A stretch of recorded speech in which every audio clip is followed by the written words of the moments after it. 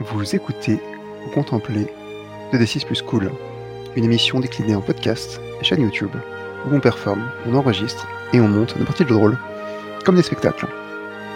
Nous sommes le 19 février 2022, et voici l'épisode 6 du grand format Magistrat et Manigance. J'incarne Fluff Paisible, le repenti bon vivant, Volsung campe Su Changming, le Fangchi mélancolique, et Lisa Banana joue le Dr Yi, le praticien dévot et travesti. Accessoirement, nous pouvons tous trois être amenés à endosser le rôle du juge Jiang, quand ce n'est pas Lamson qui s'en charge en tant que maître du jeu.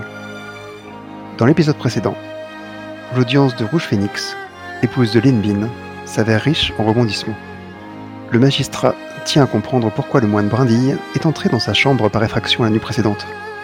Rouge Phoenix révèle alors que Brindille l'a agressé plusieurs jours auparavant, sur la place du marché, avant de recommencer la nuit dernière pour lui intimer l'ordre de ne pas le dénoncer.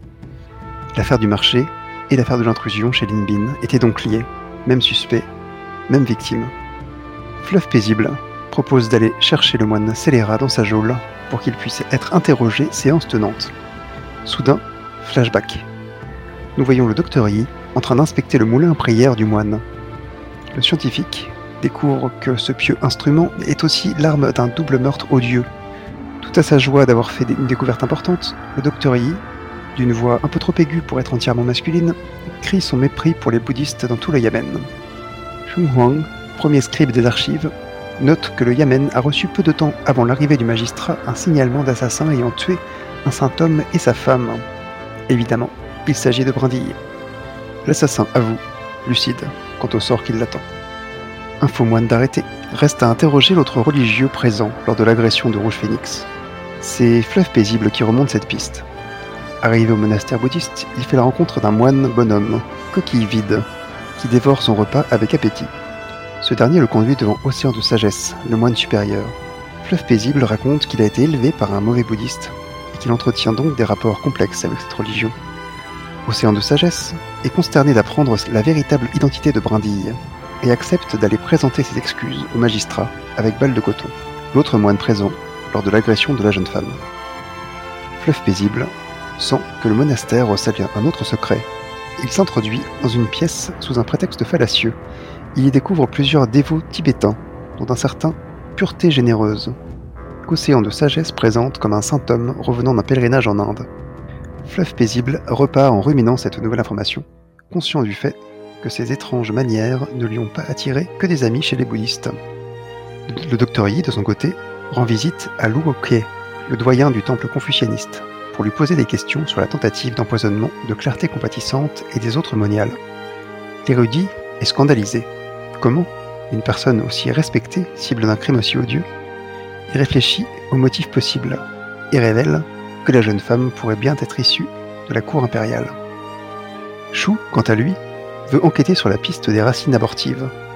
Il se présente une nouvelle fois chez Lin Bin, malgré l'hostilité du marchand. Il demande à voir l'une de ses épouses, Promesse d'Aurore. Il la découvre en pleine lecture poétique. Les deux lettrés échangent des vers. Puis le Fanchi tire les cartes afin de mieux interroger l'épouse au sujet des racines abortives. Ces questions se portent sur les autres épouses. Qui d'entre elles pourrait aller jusqu'à s'assurer que Lin Bin ne puisse jamais obtenir la descendance dont il rêve tant? Face au silence de Promesse d'Aurore, l'assistant va plus loin. Il décrit la femme qui a fait l'acquisition des racines. Elle portait une voilette bleue. L'épouse révèle que cette voilette lui appartient bel et bien. Elle lui a été offerte par son mari, et elle appartenait à la défunte première épouse avant de lui être transmise. Shu croit pourtant à son innocence. Notre 6e épisode commence peu après, lors de la soirée organisée par la poétesse Zhu Ruyi. Disons que nous avons une ellipse bienvenue qui nous amène du coup au soir où vous vous trouvez un petit peu en dehors de la ville, dans la propriété de la poétesse Zhu Ruyi, qui a invité le magistrat, et le magistrat vous a emmené dans ses valises, on va dire, pour une réception sur le thème de la poésie, bien entendu, car nous sommes parmi des gens très cultivés. C'est une maison de campagne. Il y a d'ailleurs tout un coin du district très très bien placé, une colline qui donne sur le fleuve Jaune, donc qui passe dans le district, avec du coup de très beaux paysages. Et comme c'est on va dire un ensemble de petites collines, elles sont peu cultivées et il y a moyen de construire des propriétés cossues, assez éloignées les unes des autres. Je confie les clés du Scooby Van au palefrenier. Est-ce que quelqu'un veut avoir le contrôle du juge pendant le début de la réception, car c'est quand même lui qui est invité et qui aura sûrement à faire quelques petites conversations à l'arrivée? J'étais parti du principe que tu allais l'incarner puisqu'on était tous présents, mais c'est effectivement une bonne idée. J'avoue que je préfère contrôler mon personnage pour l'instant. Et moi, j'ai passé mon tour. J'étais le dernier à l'incarner. Eh ben écoute, pourquoi pas. Je pense que ça sera relativement court et tu pourras reprendre rapidement le contrôle du docteur. Je me demande juste si je suis venue en Dr. Yi ou en Mademoiselle Yi, mais du coup, comme je vais faire le juge, en attendant, j'ai pas trop à me poser la question. Ok. Oui, c'est le moment où tu décris les serviteurs avec leur plateau de Ferrero Rocher. Non, donc vous arrivez dans cette villa cossue qui respire la richesse, même si on sent que il y a un certain nombre de réparations qui ont dû être faites il y a relativement peu de temps, peut-être quelques mois, hein, c'est pas non plus de la veille, mais et puis bien entendu, par contre, du jour même, des décorations, des calligraphies, des fleurs fraîches. Bref, la poétesse est venue enseigner aux notables du district ce que c'est que la dernière mode de la cour. C'est même assez ostentatoire, on peut le dire. Vous entrez d'abord dans une petite, par rapport au reste de la propriété, une cour avec une allée qui mène au pavillon central, qui est d'ailleurs largement ouvert. Il fait encore relativement bon pour la saison. Et donc tous les panneaux coulissants qui sont autour du pavillon ont été retirés de façon à ce que tout le monde puisse avoir une vue sur le jardin et que un air frais circule dans le bâtiment.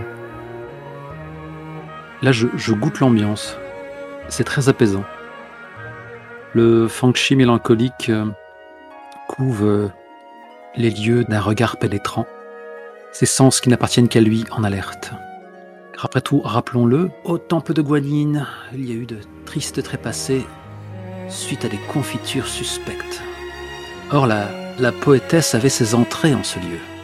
Et qui sait, cette dame de la cour en disgrâce traîne derrière elle peut-être certaines inimitiés. Parce qu'on va quand même pas mettre tout sur le dos des moines bouddhistes. Hein, docteur? C'est dommage, mais ça peut pas toujours être leur faute. Peut-être que c'est une blague que j'aurais pu faire une caractère. Ah, si c'est une blague que t'as fait une caractère, c'est probablement Mademoiselle Yi qui t'a répondu. Ah, dans ce cas, comme Shu Chengming n'est pas forcément le type le plus hilarant qu'on puisse inviter à une soirée, je pense plutôt qu'il a déclaré quelque chose comme ceci.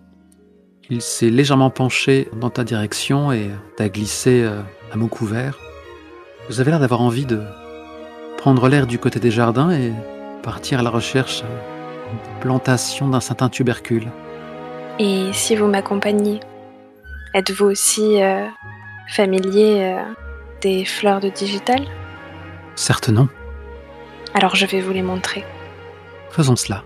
Ce qui veut dire que Fleuve Paisible se tient aux côtés du magistrat au moment où ils sont reçus par la poétesse. Tout à fait. Fleuve Paisible est vraiment, comme on l'a jamais vu, dans un costume de lin qui est un peu trop cher pour sa charge. Il a dû le garder, de provenir d'une vie passée, sa vie de criminel, de chevalier des Vertes Forêts.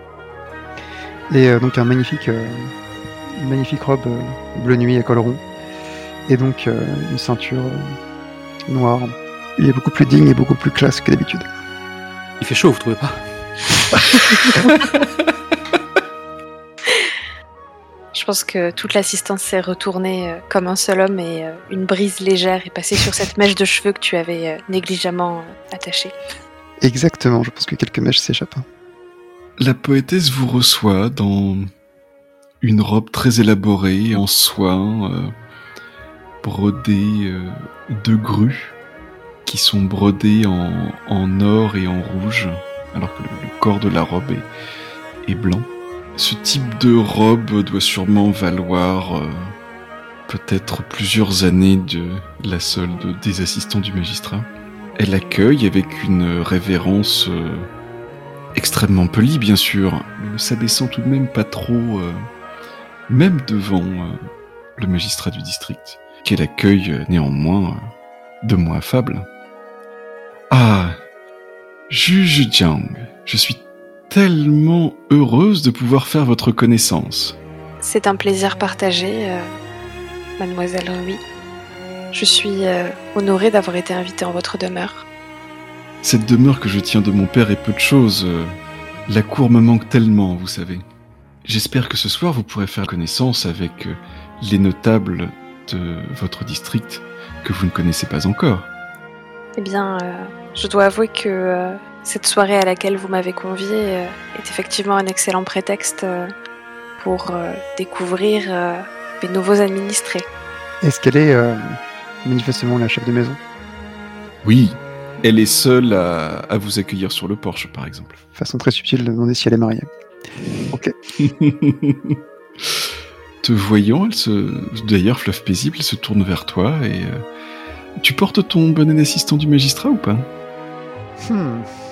Je pense que non, sauf si le magistrat m'a fait une réprimande. Je suis vraiment en tenue de soirée, quoi. Non, je pense que le magistrat t'a trouvé plus élégant que jamais et n'a pas osé te dire que tu aurais effectivement pu venir apprêter de ce qui justifiait de ta présence ici. Je pense que j'ai plaidé pour le fait que j'étais plus efficace sans afficher ma fonction. Vous venez bellement accompagné, votre excellence. Eh bien, je vous présente mon assistant, Fleuve Paisible, dont la compagnie est au moins aussi délicieuse à regarder qu'à apprécier au quotidien. Je fais une révérence pleine de gratitude. Donc, juge. Comme tu veux. Je suis ravi de faire votre connaissance, Fleuve Paisible. Et moi donc? Je suis également venue accompagner d'autres de mes assistants qui, il me semble, sont allés s'égarer dans vos jardins. J'espère que vous ne leur en tiendrez pas rigueur. Certes non. La nuit est délicieuse. Ils pourraient en profiter, puis tous n'ont peut-être pas l'endurance pour assister à nos joutes oratoires distinguées. Je pense que vous les trouverez plus endurants qu'ils ne le paraissent. Et j'attends de vous, Fleuve Paisible, que vous me surpreniez ce soir. Bien, j'ai compris le message. J'essaierai de me raisonner quant à la boisson. Excusez-moi, dit la poétesse. Ah, Monsieur Lin, entrez. Et bien entendu, la personne qui entre juste derrière vous, c'est Lin Bin, accompagnée de sa première épouse. Mais a-t-il seulement reconnu Fleuve Paisible? Bonne façon de me remettre ma condition dans les dents. Bien joué.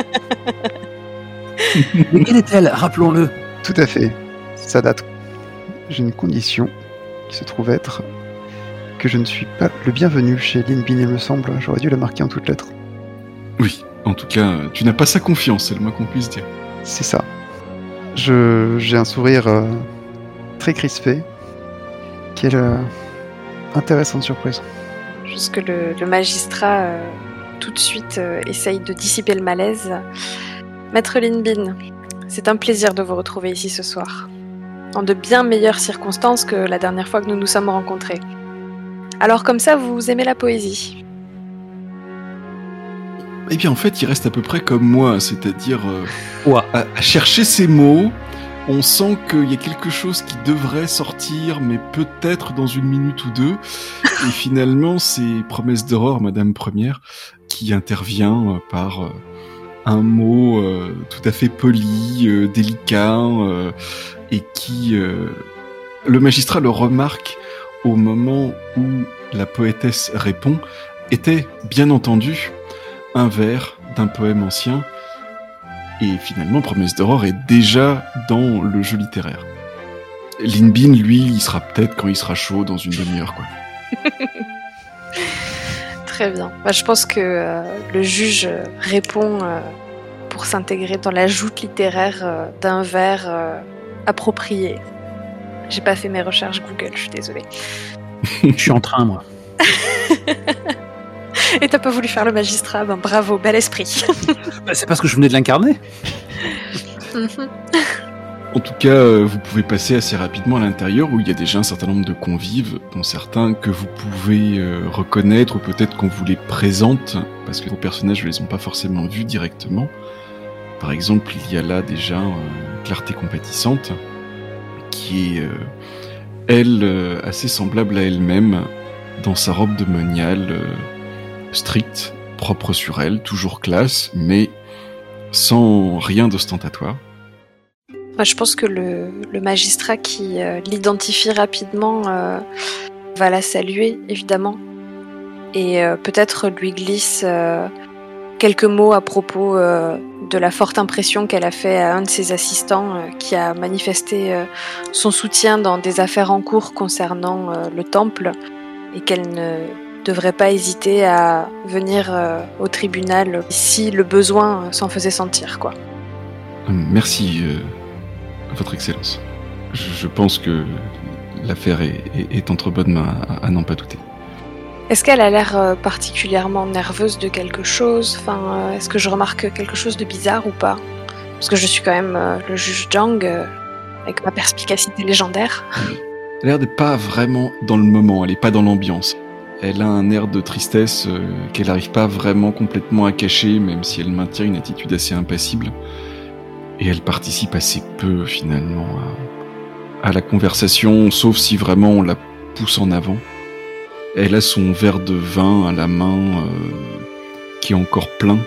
Et d'ailleurs, à un moment donné, il y a sûrement un serviteur qui s'approche et qui donne du coup une coupe au magistrat, et qui jette un œil à son verre, se rend compte qu'il est plein, et du coup ne la resserre pas.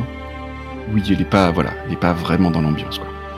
Je pense que le juge ne va pas se permettre de lui demander si quelque chose la préoccupe, mais se dit qu'il enverra peut-être Mademoiselle Yi le faire plus tard. Depuis qu'il a vu Lin Bin, fleuve paisible, a déjà rompu sa promesse et commence à boire un petit peu trop. Ah. En le regardant, en le fusillant du regard. D'ailleurs, Fleuve Paisible reconnaît quelqu'un aussi, c'est Coquille Vide, ce moine débonnaire qui t'a accueilli.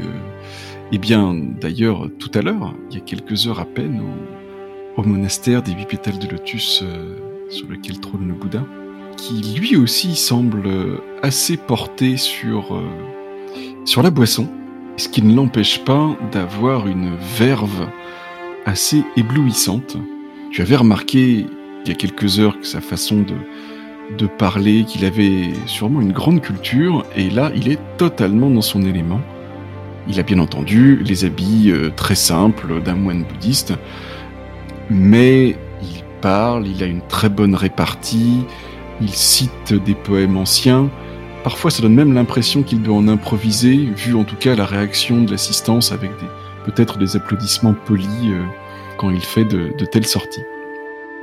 Je l'observe du coin de l'œil et je pense que je viens un peu naturellement me poser à côté de notre hôtesse. Joue Rui. Je lui dis peut-être un peu trop brusquement, pourquoi avoir invité Lin Bin? Eh bien, mon cher Fleur Paisible, il s'agit du chef de la guilde des marchands. C'est tout naturel. J'ai invité tous les notables de la ville. Bien, mais... comment dire? Et son épouse a une conversation délicieuse. Peut-être auriez-vous dû l'inviter seule. Je pense qu'elle vous en aurait remercié. Cet homme est l'antithèse exacte de la poésie. Il en est le nadir. Oui, certes. Mais tant qu'il se tait, les apparences sont sauves. Je crois que ça m'arrache un petit rire. Je crois que je la regarde pour la première fois vraiment de la soirée. J'aime la façon dont vous pensez. Et la tuer. Tu m'entends? Je vais la tuer. Ne sois pas si jaloux. est-ce que vous acceptez également les vers des roturiers ? Je lui dis avec un petit sourire provocateur. Ma foi, je vous en prie. Vous savez, la noblesse a été remise à sa place par la glorieuse dynastie des Tang. Nous ne sommes plus à l'ère des Sui où les nobles étaient au-dessus de la mêlée. Ce qu'il importe, c'est la culture littéraire, et pour ceux qui l'ont fait d'avoir passé des examens, mais je ne doute pas que l'herbe puisse fleurir entre les pavés de la route. Il est vrai qu'il fut un temps où j'aurais pu rejoindre la cour, moi, un simple fils d'homme venu d'Orient. Je partage votre idéalisme. Et pourtant, tel que vous me voyez, je sens que je suis inférieur à vous. Ce n'est pas un reproche, une simple observation très humble. Mais... Et là, elle te sourit. Prouvez votre valeur, je vous en prie. Et elle tape légèrement dans ses mains pour que l'attention se retourne vers toi.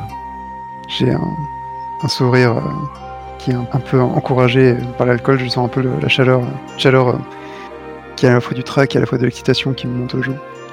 Et je me mets à genoux en fait et je dis je n'ai pas à prouver ma valeur, mais peut-être me donnez-vous envie de chanter vos louanges. Vous me rappelez un mont magnifique et céleste que j'ai observé dans ma jeunesse. Je m'assieds, je me mets un peu, je fais un peu craquer les os de mon cou pour me tranquilliser, me mettre à l'aise. Et donc je déclame assis devant le mont Jingting, les oiseaux s'effacent en s'envolant vers le haut. Un nuage solitaire s'éloigne dans une grande nonchalance. Seuls nous restons face à face, le mont Jingting et moi, sans nous lasser jamais l'un de l'autre. Et je ne quitte pas son regard des yeux. La voix de la cigale a résonné du côté de la route occidentale. Elle jette, dans une rêverie profonde, l'hôte, elle fait un signe de main qui la désigne, qui porte le bonnet du prisonnier. Comment supportais-je patiemment la vue de ce frêle insecte qui vint tout près de ma tête blanche répéter son chant douloureux ? La rosée trop lourde pour ses ailes appesantit sa marche et l'empêche de prendre son vol. Le vent qui souffle avec violence emporte ses cris étouffés. Les hommes ne veulent pas croire à ce qu'il y a de pur et d'élevé dans le secret de son existence. Puis-je espérer qu'il s'en trouve un pour faire connaître à tous ce que renferme mon cœur ? Il y a un moment où je vacille un petit peu en fait. J'ai l'impression que c'est... Je sais pas si c'est le vin ou si c'est le nouvel habit, mais j'ai l'impression de renouer un peu avec la personne que je me suis interdit d'être, une personne lettrée qui aurait ses chances ailleurs que dans la criminalité. Et je crois que je tombe amoureux. Or. Je pense que c'est le moment de passer un tout petit peu au jardin. C'est bon là, on n'a pas creusé de ce côté-là. Trouvons les cadres. On a ruiné le jardin, on a tout retourné, y a rien. Non, il n'y a pas besoin de ruiner le jardin, on cherche des petites fleurs en clochette. De couleur violette, si on peut encore voir les couleurs à la lueur de la lune. Est-ce que ça ne serait pas l'occasion de lancer le premier rite de la soirée ? Et quel serait-il ? Inspecté ? Ça pourrait tout à fait être inspecté, puisque, oui, vous disposez effectivement d'une piste.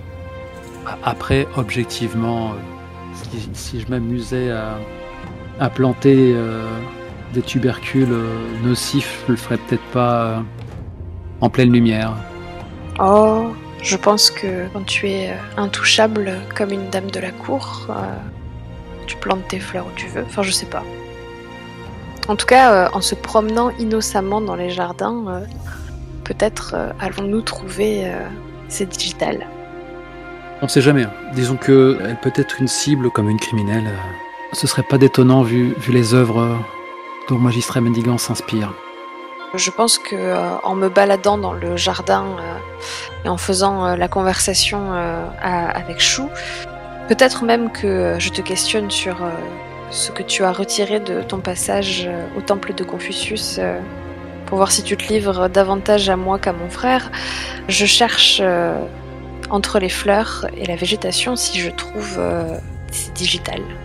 Et donc j'avais fait mon tirage de dés, j'avais 2 dés impairs et 1 dé pair. Ce qui veut dire que tu en choisis un. Exactement. Eh bien, j'ai envie que l'indice soit facile à trouver. Donc facile à interpréter. Oui, c'est facile à interpréter. Très généreusement en question. Exactement. Il se trouve que de l'autre côté du petit étang qui a été aménagé, oui, parce que le jardin a une modestie toute relative tout de même, il y a un petit étang dans le jardin. Et juste de l'autre côté, en fait, exactement en face du pavillon où les convives sont en train de déclamer de la poésie et prendre l'air du soir, quasiment sous leurs yeux finalement, il y a bien, au milieu d'autres fleurs certes, mais dans les parterres des fleurs de digital. Bien, je pense que Mademoiselle Lee va délicatement se pencher pour en ramasser un brin qu'elle va mettre dans sa poche. Du coup, si tu t'approches effectivement jusque là, tu peux remarquer que la terre des parterres est très bien entretenue et très aérée, comme si on avait soit planté, soit retiré un certain nombre de ces fleurs récemment, ce qui pourrait tout à fait s'interpréter comme une façon de rendre le parterre encore plus luxueux avant l'arrivée des convives, bien sûr. Mm-hmm. Mais je pense que c'est la réflexion que je fais à Chou. Mon cher, ceci est bien de la digitale. Et si j'en crois la terre remuée ici, elle a soit été plantée récemment, soit elle a été cueillie récemment. Ma foi, les voies du ciel sont impénétrables. Je vous avoue que quand je vous avais convié à cette petite balade nocturne, je veillais surtout à fuir les jeux de cour et les joutes oratoires, que je goûte peu. Eh bien, je suis heureuse de vous servir de distraction, bien que je m'attendais peut-être à trouver ceci ici. À contre-cœur, je dois l'avouer. Qu'est-ce qu'elle est badass. Quelle conclusion pouvons-nous en tirer ? Il y a une lueur d'intérêt dans son regard, on sent tout de suite que le Fangchi semble plus à l'aise et qu'il s'agit de dénouer un mystère. Et plus encore un meurtre, dont les esprits doivent trouver le repos. D'ailleurs, n'oublie pas que dans tes pouvoirs de Fangchi, tu as aussi la possibilité de transformer une procédure d'inspecter en interroger les esprits pour en dépensant. Tout à fait, ça ne m'avait pas échappé et je voulais taper là-dedans parce que mine de rien, j'ai accompli une prouesse incroyable il y a quand même pas mal de temps, ce serait bien à nouveau que... Eh bien, je me permets en tant que Mademoiselle Lee de te le suggérer. Eh bien, mon ami, si ce mystère vous intéresse autant que moi, pourquoi ne pas tenter de résoudre ensemble cette énigme ce soir ? Il y a comme un nuage qui passe sur son expression. Vous me demandez de faire appel à mes dons, n'est-ce pas ? Oh, seulement si vous en avez envie. Je ne me permettrai pas de vous suggérer quelque chose qui vous serait déplaisant ce soir. Je sais que la journée a été éprouvante pour vous. Et j'ai presque une réaction de stupeur en réalisant que ma main a cherché le contact de la tienne. Car c'est effectivement une crainte que tu as ressentie dans les mouvements du jeune Fangchi. En percevant cette crainte d'un geste pas du tout attendu, je pense que je saisis ta main. N'ayez crainte, Chou. Rien que vous n'ayez envie de faire ne doit arriver ce soir. Et quoi qu'il arrive, je serai là en soutien. Les coupables doivent être appréhendés. Ils le doivent en effet. À trop arpenter le chemin qui sépare les vivants des morts, on a tendance à se perdre et à ne jamais revenir de là où on est parti. Je pense que d'un peu loin, on peut peut-être apercevoir Pleuve paisible qui boit et rit avec d'autres convives. Et je te le désigne d'un geste assez subtil du menton. Eh bien, sachez que vous avez des ancres ici pour vous ramener dans le monde des vivants et ne pas vous laisser vous perdre. Petit froncement de sourcils. Parce que justement à cet instant, tu nous montres notre frère juré qui semble bien loin de nous. Pleuve paisible est un être tellement mystérieux. Je l'ai déjà vu trinquer avec joie lors de fêtes populaires. Je ne me serais pas attendu à le voir aussi à l'aise au milieu de gens de haute naissance, où des lames invisibles ferraillent durement, et le moindre faux pas vous couvrira de disgrâce. Il est certaines blessures qu'on peut vous administrer en ces lieux qui peuvent vous coller à la peau longtemps.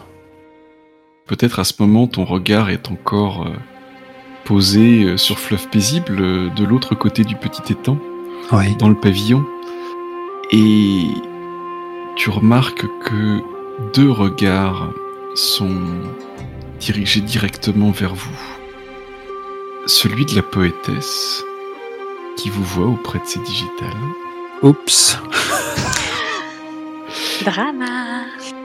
Et ce cher Lin Bin, le verre à la main, l'air morose, qui, juste après vous avoir vu de l'autre côté, vide sa coupe, se frotte les mains d'un air rapace et se dirige vers le magistrat. Il va se passer des choses. Cool. Le regard de la poétesse me trouble et je finis par me retourner et fixer donc ces plans suspects qui ont peut-être causé la mort. Je finis par m'agenouiller lentement et je cherche presque à ce que Mademoiselle Yi m'accompagne en cette posture. Et je n'ai toujours pas lâché ta main. Je pense que tu m'entraînes avec toi vers le sol et je m'agenouille à tes côtés. Alors en faisant bien attention de ne pas tacher ma robe de soie qui doit bien être la seule en ma possession sur le sol un peu humide. Moi je suis venu me parer d'un tour très modeste, ce que je porte tous les jours quasiment. Quelle fausse modestie. J'ai hésité plutôt dans la partie justement à ce qu'il soit 631, mais je trouve ça plus... Maintenant que je lui ai inventé une sorte de phobie sociale, je trouve que c'est tout à fait justifié qu'il ne se mette pas sur 131. Et puis tu es un homme de foi, on te pardonnera tout. En tout cas, dès qu'il le pourra, Fleuve Paisible essaiera de convaincre la poétesse de nous retirer dans un endroit un peu plus privé. Pour un point de reine. Si tu permets, je vais juste bouger un tout petit peu la caméra de l'autre côté pendant ce temps-là. Ouais. Où, le magistrat, mais ça peut-être qu'il vous le dira plus tard, est en conversation pas forcément agréable avec un Lin Bin assez carnassier, mais on verra ça tout à l'heure.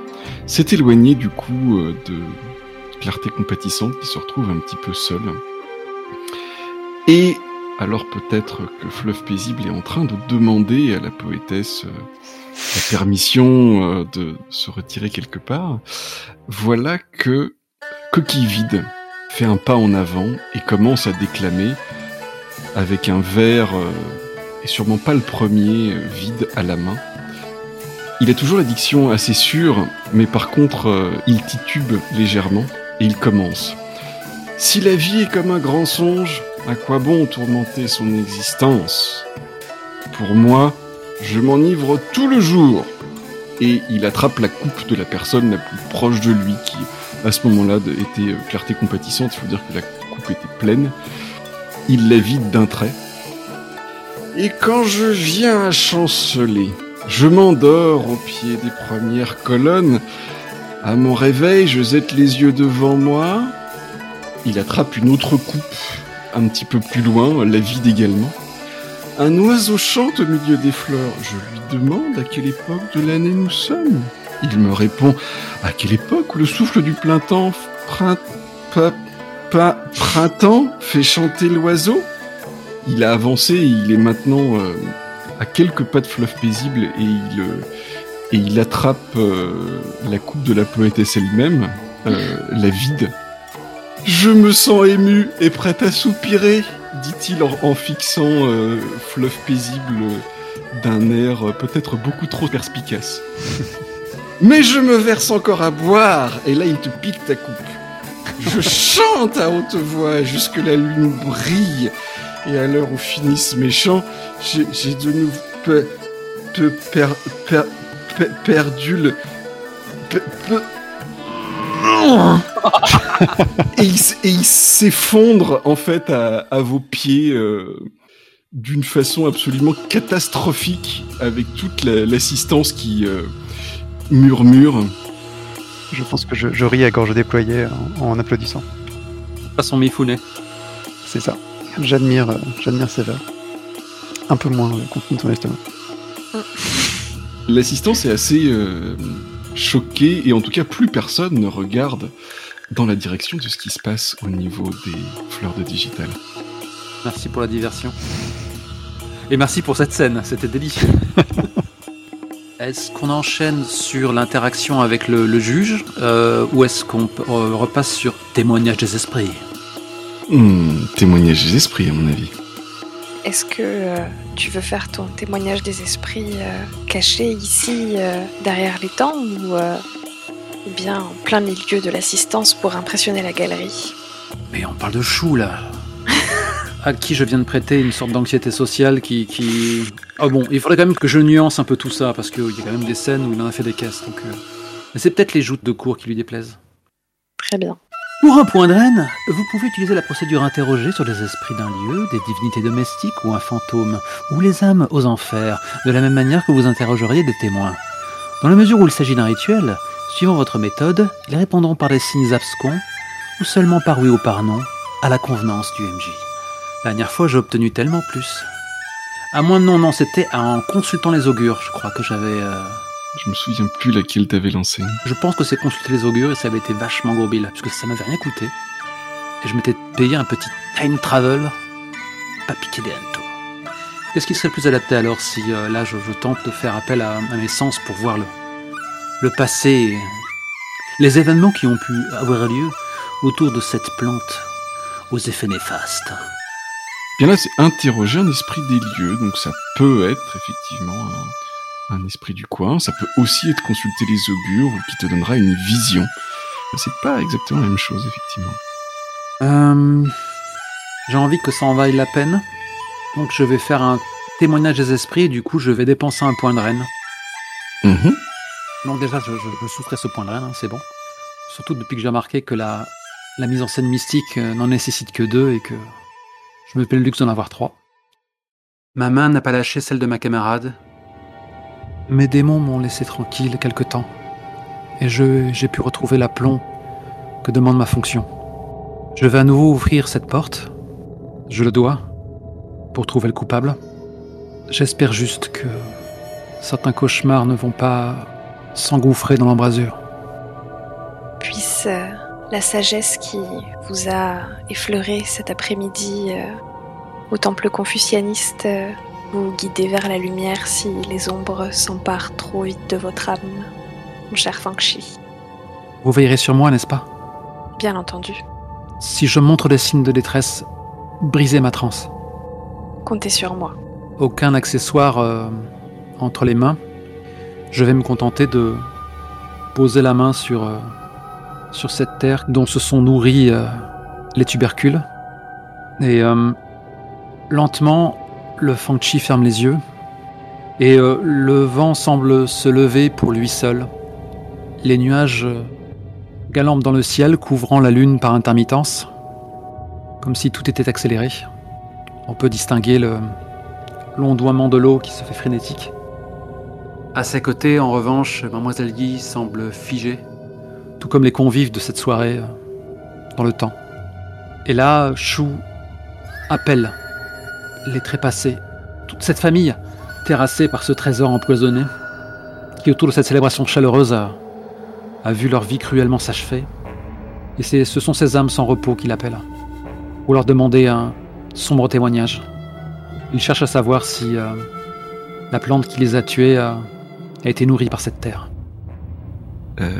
Normalement, c'est sur un esprit d'un lieu, divinité domestique, ou effectivement un fantôme, effectivement. Mais j'avais dans l'idée que ça pouvait être plutôt lié à un lieu et que c'était plus difficile avec des fantômes qui étaient loin. Après, je peux très bien aussi demander aux esprits de la nature ce à quoi ils ont assisté. Mais ne t'inquiète pas, je crois que j'ai une idée qui est tout à fait trouvée pour ça. Oh, d'accord, eh bien je vais tirer les cartes. Les augures sont sans pitié. Oui. 3 impairs. Bon, je vais encore vous foutre la honte. Hein. Je vais me précipiter tout nu en hurlant. Ils m'ont dit de le faire. Mais non. Alors, dans interroger, Procéder à l'interrogatoire d'un témoin ou suspect pour le confronter ou éclairer des indices. Prérequis aucun, éventuellement un levier. Gain automatique aucun. L'hexagramme comporte les choix suivants. Les mensonges de l'interlocuteur sont perceptibles. Les omissions de l'interlocuteur sont perceptibles. Le témoin est en mesure d'expliciter un indice. Un levier est nécessaire pour circonvenir l'interlocuteur. L'interrogatoire alerte le coupable. Le témoin peut devenir un contact. Eh bien... Serre-moi fort, docteur. À la jalousie, on peut être deux. Tu as cette même impression de renversement, de voir soudain le monde en gris. Et tu vois flotter, arrivant vers toi, au-dessus de l'étang, ce qui semble être un fantôme. Un fantôme... à la démarche chancelante, qui agite les bras, et petit à petit tu entends sa voix qui s'approche, déclamant des vers d'une voix légèrement hésitante. Sa robe est safran, son crâne rasé. Et il s'agit du fantôme de Coquille Vide. What? Qui a bu le verre de bœuf paisible. Et aussi bu le verre destiné à la poétesse. Génial. Oh no. Non, attends, il a bu celui de la poétesse, mais avant ça, il a bu celui de clarté compatissante. Oui. Qui elle-même, avant ça, avait été visée par des confitures empoisonnées. Excusez-moi, c'est clarté compatissante. Effectivement, c'est le verre de clarté compatissante qu'il a bu. Et j'avoue avoir tiqué. Et puis après, c'était devenu tellement désopilant que mes soupçons sont partis comme un nuage. I'm shook. Comme on dit en anglais.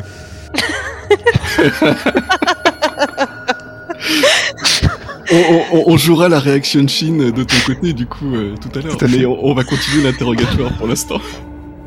Mais alors, j'ai une question.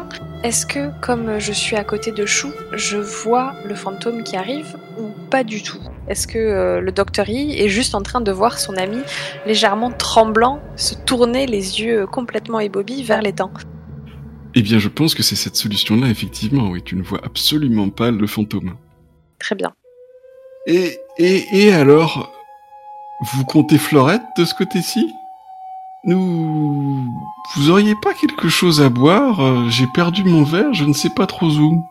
La scène que tu décris, on avait eu le temps de la voir avant de se livrer à... Je dirais que c'est quasiment simultané, donc oui, peut-être que vous avez eu le temps de le voir, en tout cas vous avez eu le temps de voir le moine, peut-être avant que tu commences ton rituel, qui commençait à déclamer des choses. Oui.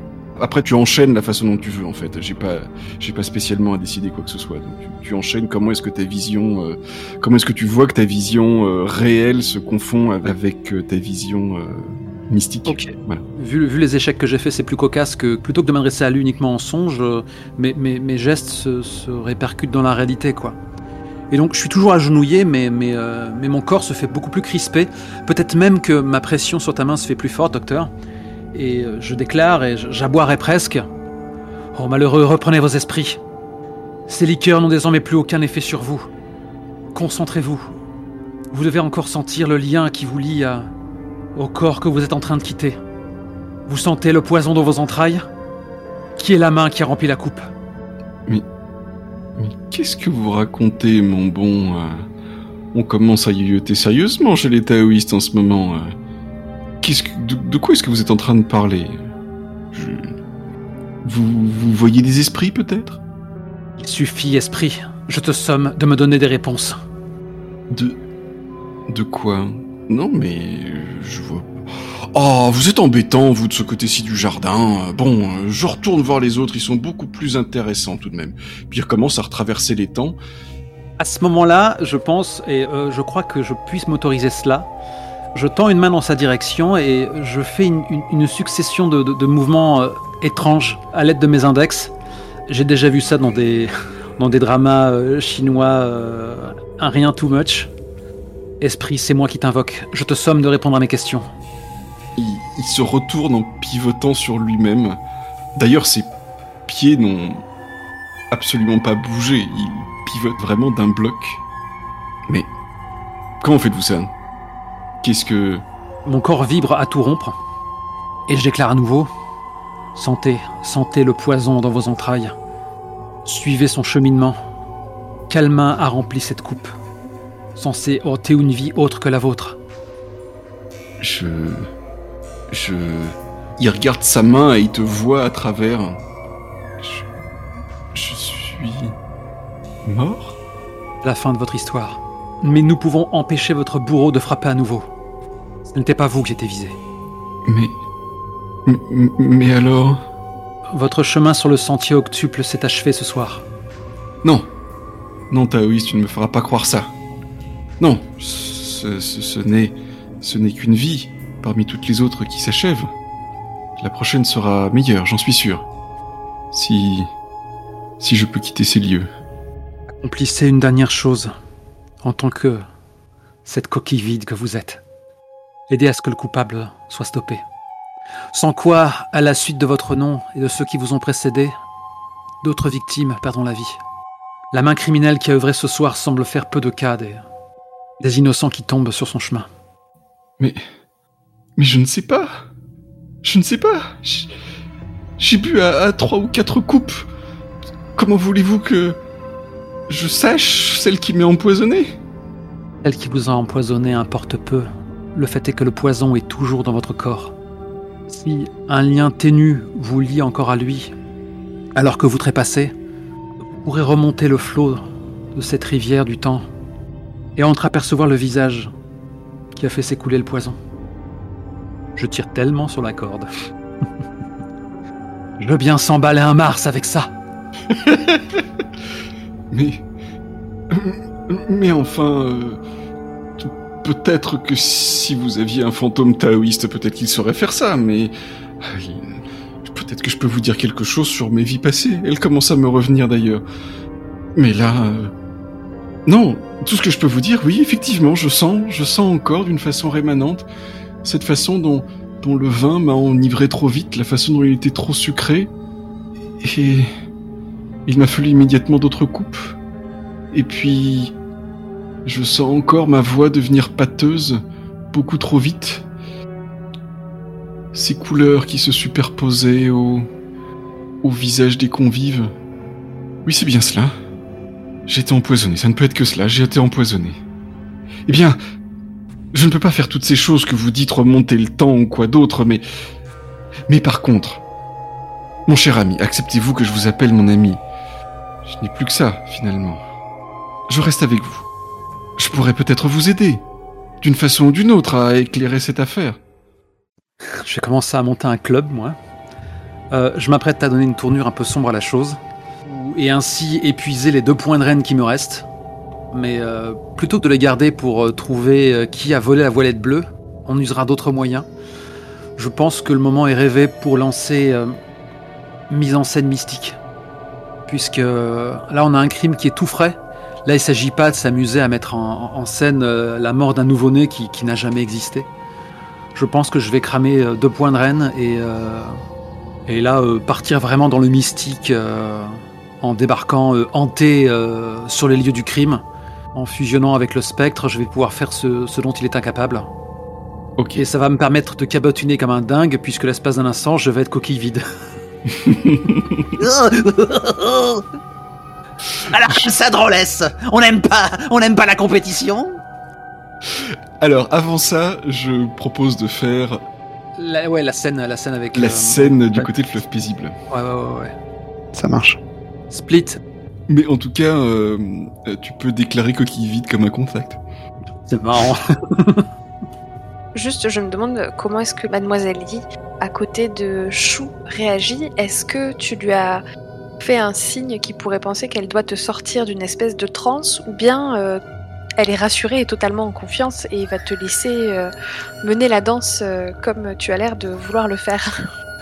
T'inquiète pas, il va s'adresser à toi avant de passer la vitesse supérieure et cramer 2 points de turborène. Très bien. Pendant tes élucubrations, je te récitais des principes du professeur pour que tu restes un peu dans la voie. Est-ce que ça vous va si on intercale même le petit dialogue entre Lin Bin et le magistrat Bien sûr. entre-temps? Bien sûr, carrément. Comme ça on fait durer le suspense. Mais oui. Donc Lin Bin, se frottant les mains sans vergogne, se rapproche du juge Zhang. Votre Excellence, quel plaisir de vous voir ici. Vous et vos assistants si attentionnés. Le magistrat adresse un sourire poli à Lin Bin. Eh bien, comme je l'ai dit plus tôt, le plaisir est partagé. J'apprécie de vous retrouver en des circonstances plus agréables. Ah, eh bien, je ne doute pas que le plaisir soit largement partagé et que vos assistants profitent de circonstances agréables. Vous avez vu ce qui se passe de l'autre côté de l'étang ? Oh, eh bien, j'imagine que Mademoiselle Yi apprécie la nature et en fait profiter de ses connaissances ce cher Chou. Ah, bah je ne doute pas qu'il va bientôt profiter de sa nature, oui. Vu comme ils sont partis. Vous les voyez pas rouler là-bas, là, main dans la main ? Visible de tous ? Eh bien, dis donc, votre taoïste, il a un certain standing, n'est-ce pas ? S'introduire chez les gens, compter fleurettes aux célibataires. Veuillez m'excuser, Monsieur Lin Bin, mais à qui pensez-vous vous adresser en ces termes ?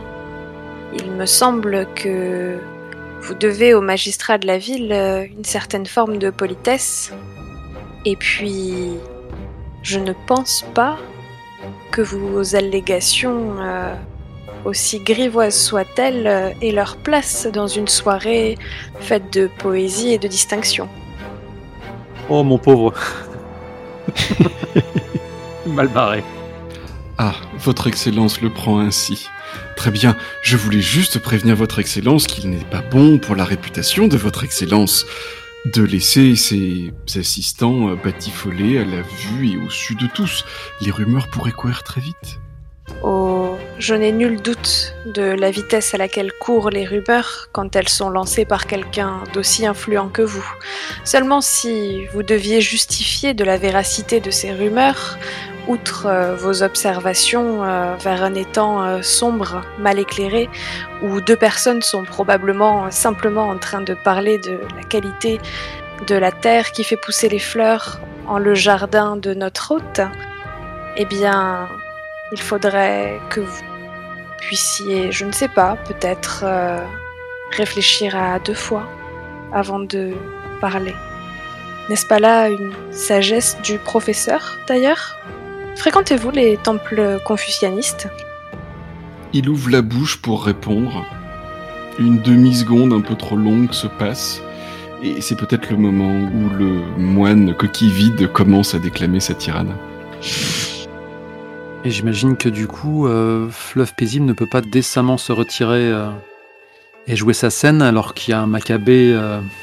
Oui, ça ne doute pas du coup. Ça va faire désordre. Est-ce que tu veux qu'on joue la conversation qui était en cours et qui a été interrompue, ou est-ce que tu veux directement jouer la réaction de Fleuve Paisible à ce qui s'est produit ? Ça peut être sympa, là. Ça pourrait être intéressant, ouais, de jouer la conversation. Mm-hmm. Du coup, c'est à quel moment ? Juste pour me replacer. Est-ce qu'il a déjà commencé à boire dans nos verres ou... Non, c'était sûrement juste avant qu'il commence à... Parce que quand il a commencé à déclamer d'une voix forte, en fait, il y a un peu toutes les conversations qui se sont interrompues pour le regarder, quoi. Oui, c'est ça. Ouais. Donc c'était juste avant ça. Ok, d'accord. C'est à ce moment-là, je pense que je fais mon relève après cet échange de verres. Et donc, je lui dis, c'est étrange, je n'ai pas entendu de talent comme le vôtre depuis bien longtemps. Il y a une part de moi qui se réjouit d'avoir eu la chance de faire votre connaissance ici, mais il y en a une autre qui se dit que votre place sera dans un endroit bien plus distingué que notre petite ville. Hélas, ma foi. 3 fois hélas. La disgrâce, que voulez-vous ? Mais cela me donne l'occasion de faire des rencontres charmantes. À quelque chose, le malheur est beau. Puis-je insulter ceux qui vous ont infligé cela sans commettre de crime de lèse-majesté ? Retenez vos mots. Je vous en prie. C'est ce que je craignais. La fidélité envers l'impératrice est toujours pleine et entière en moi, même si une disgrâce, j'espère, passagère m'affecte. Je l'espère en effet, car si je devais laisser parler mon cœur, c'est vous que je mettrais sur le trône. Mais vous avez raison. Je vais m'abstenir d'en dire plus de peur de me réveiller avec une tête en moins. Quoi qu'il en soit, tout le plaisir pour moi. J'espère que cela n'est que le début.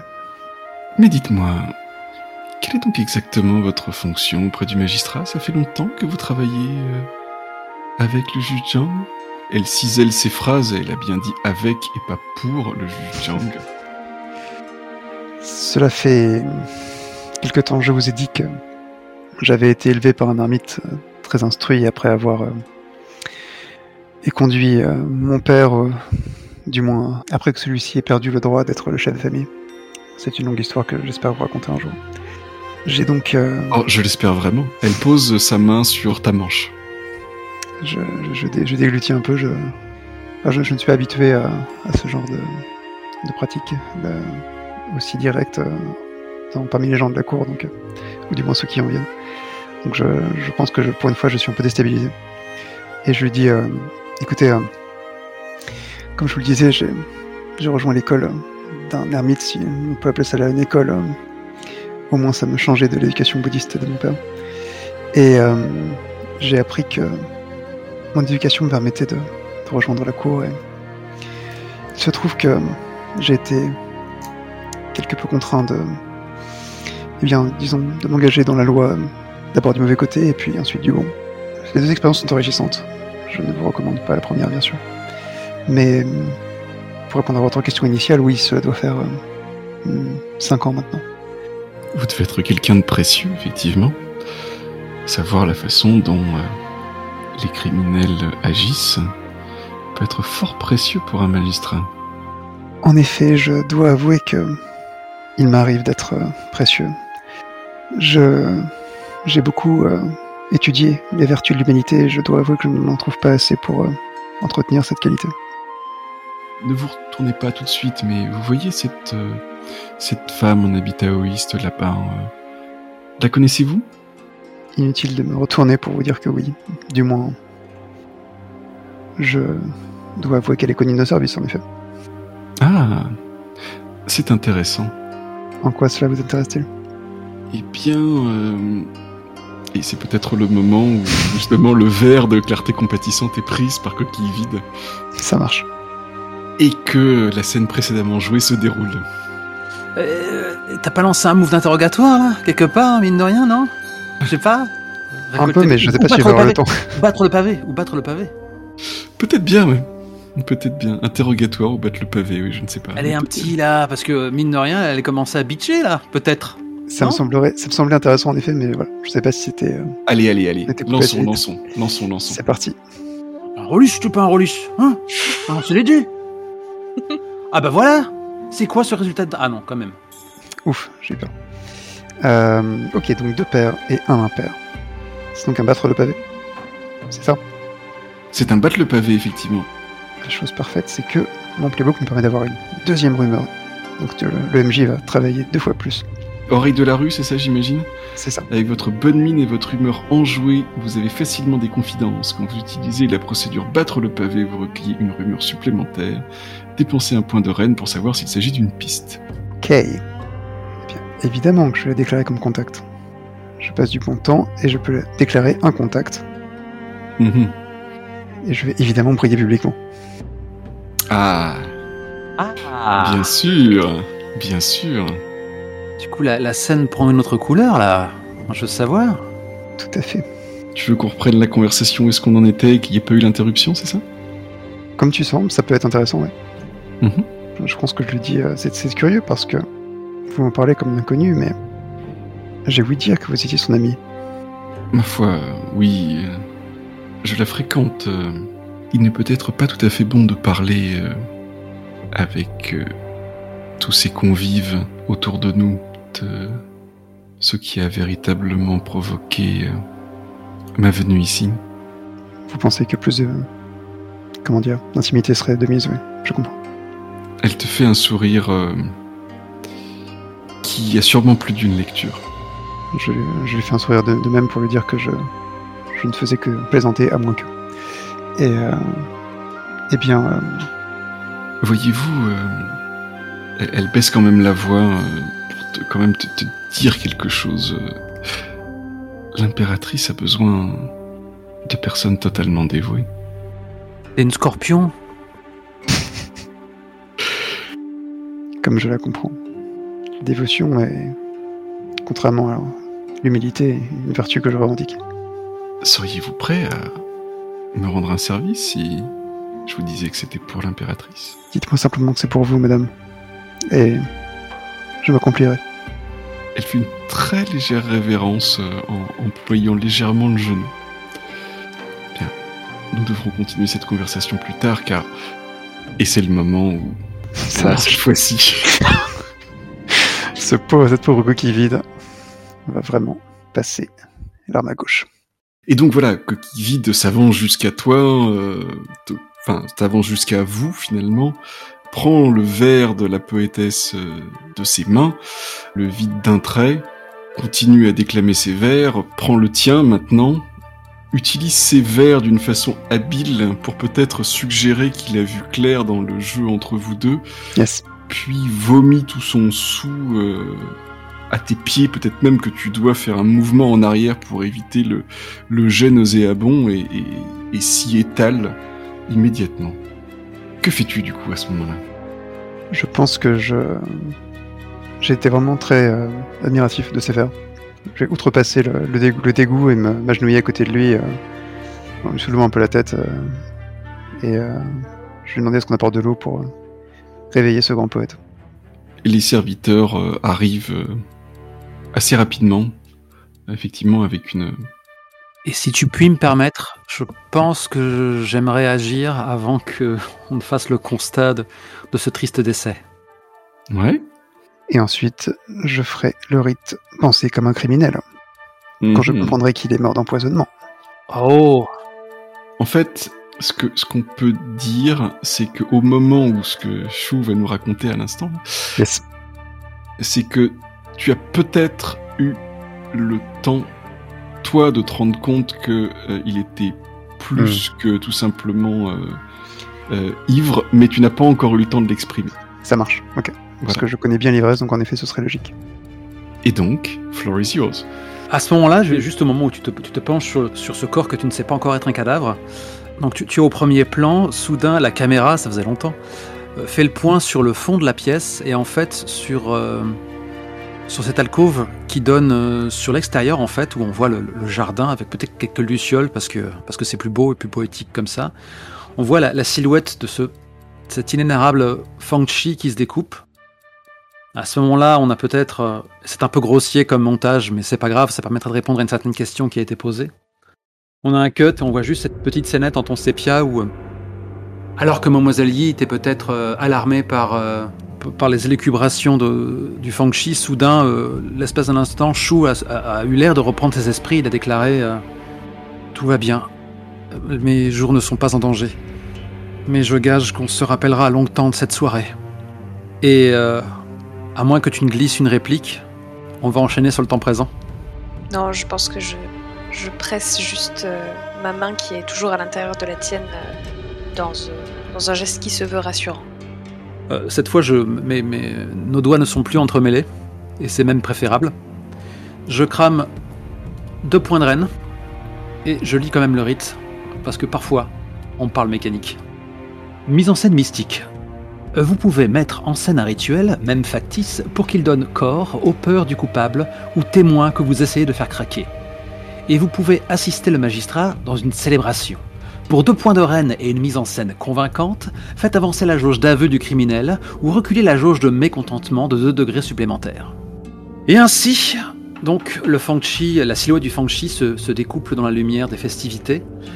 Et alors qu'il fait quelques pas, non, il n'a pas une expression d'outre-tombe si fidèle au style dont je me délecte habituellement. Faut pas oublier que là, je suis possédé par quelqu'un d'assez débonnaire. Donc la scène va prendre une tournure différente. En fait, Xu Chengming affiche un large sourire qui fait ressortir ses pommettes. Vraiment une expression qu'on n'a jamais vue affichée. Et là, il déclare avec gouaille et bonhomie: Poète, ta ferveur fait grande ta mémoire, absorbé tout entier dans ton culte béni. Alors qu'il déclame, il avance lentement dans la scène.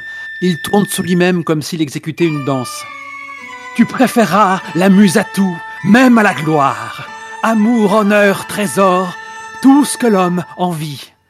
Moins qu'un beau vers touchait ton cœur et pris du beau. Et à ce moment-là, il s'arrête devant Clarté compatissante.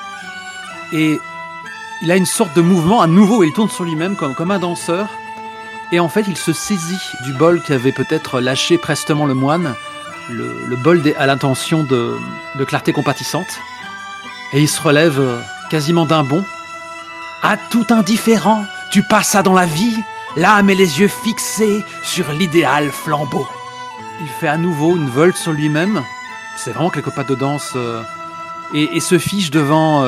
je vais oser la prendre pour cible sans même avoir de preuves pour l'instant. Bien sûr, coquille vide, Xu Chengming virevolte et se fiche devant la poétesse Zhu Ruyi. Et alors qu'il déclame Tu ne savais rien voir qu'au jour de sa lumière. Tu voulais beau le bien et belle la vertu.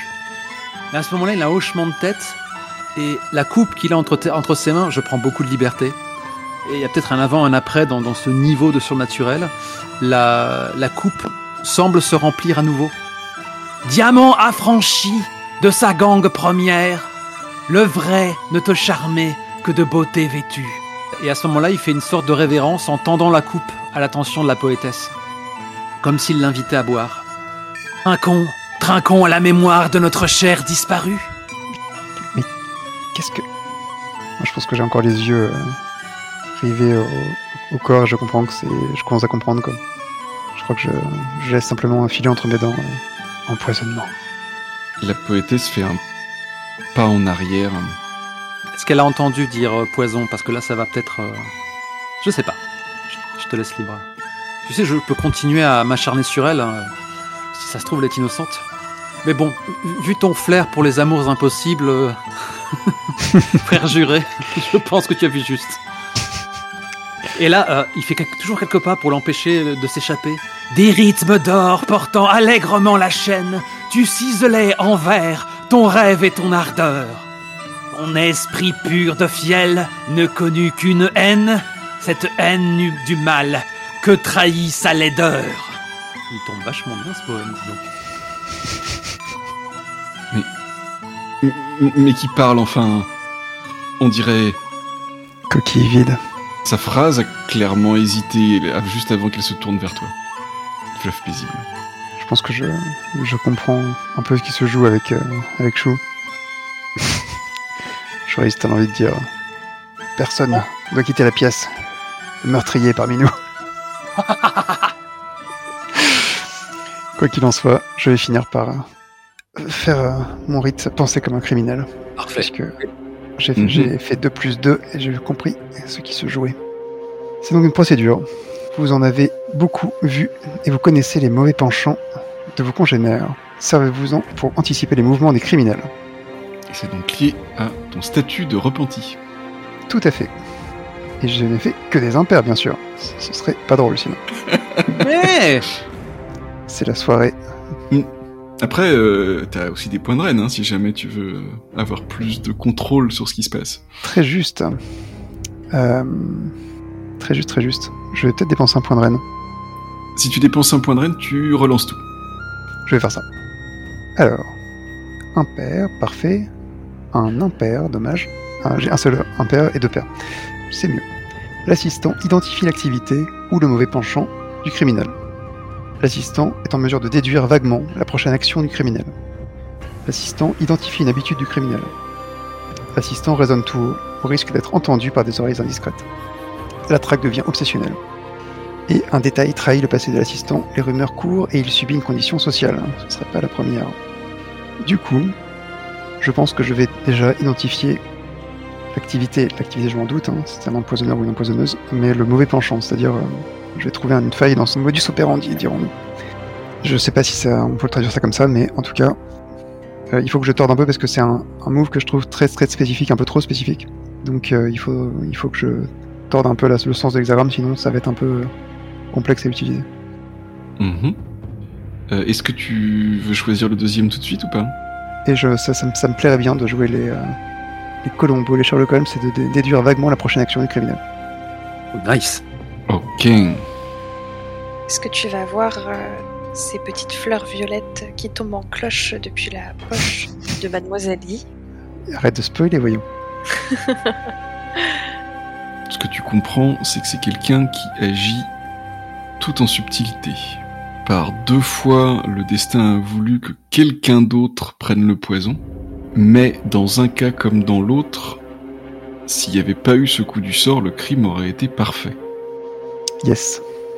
Et en fait, cette façon d'utiliser le poison, c'est vraiment une façon idéale pour éliminer quelqu'un qui est plutôt apprécié sans qu'on sache d'où ça vient, sans que la personne qui a manipulé le poison soit mise en avant.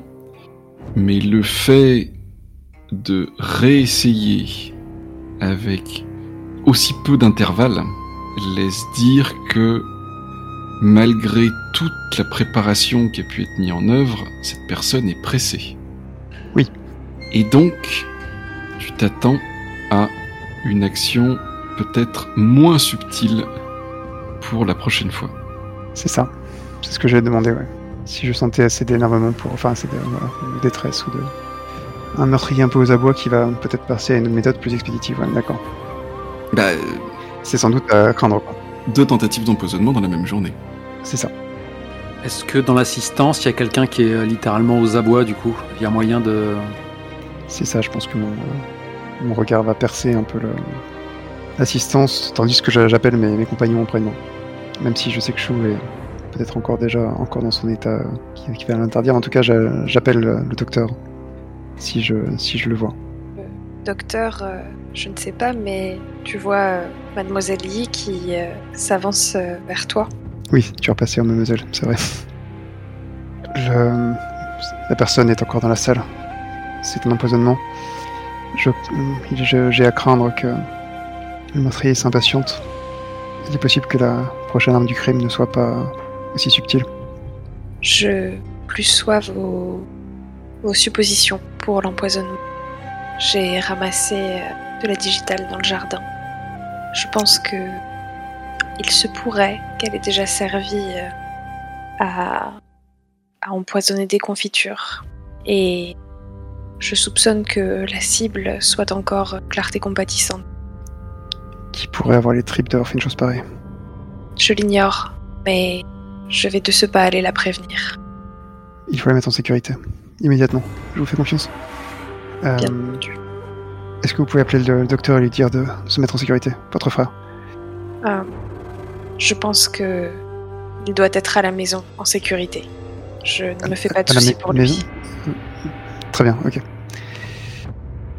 Et je me relève et je vais auprès de Chou, je suis un peu inquiet pour son état. Pendant ce temps-là, Lin Bin, qui lui n'a absolument rien compris, a dû faire quelques remarques au juge pour lui dire des choses du genre « Eh ben voilà, vous voyez un peu la tenue de cet assistant qui a trop bu et qui se ridiculise devant tout le monde ?»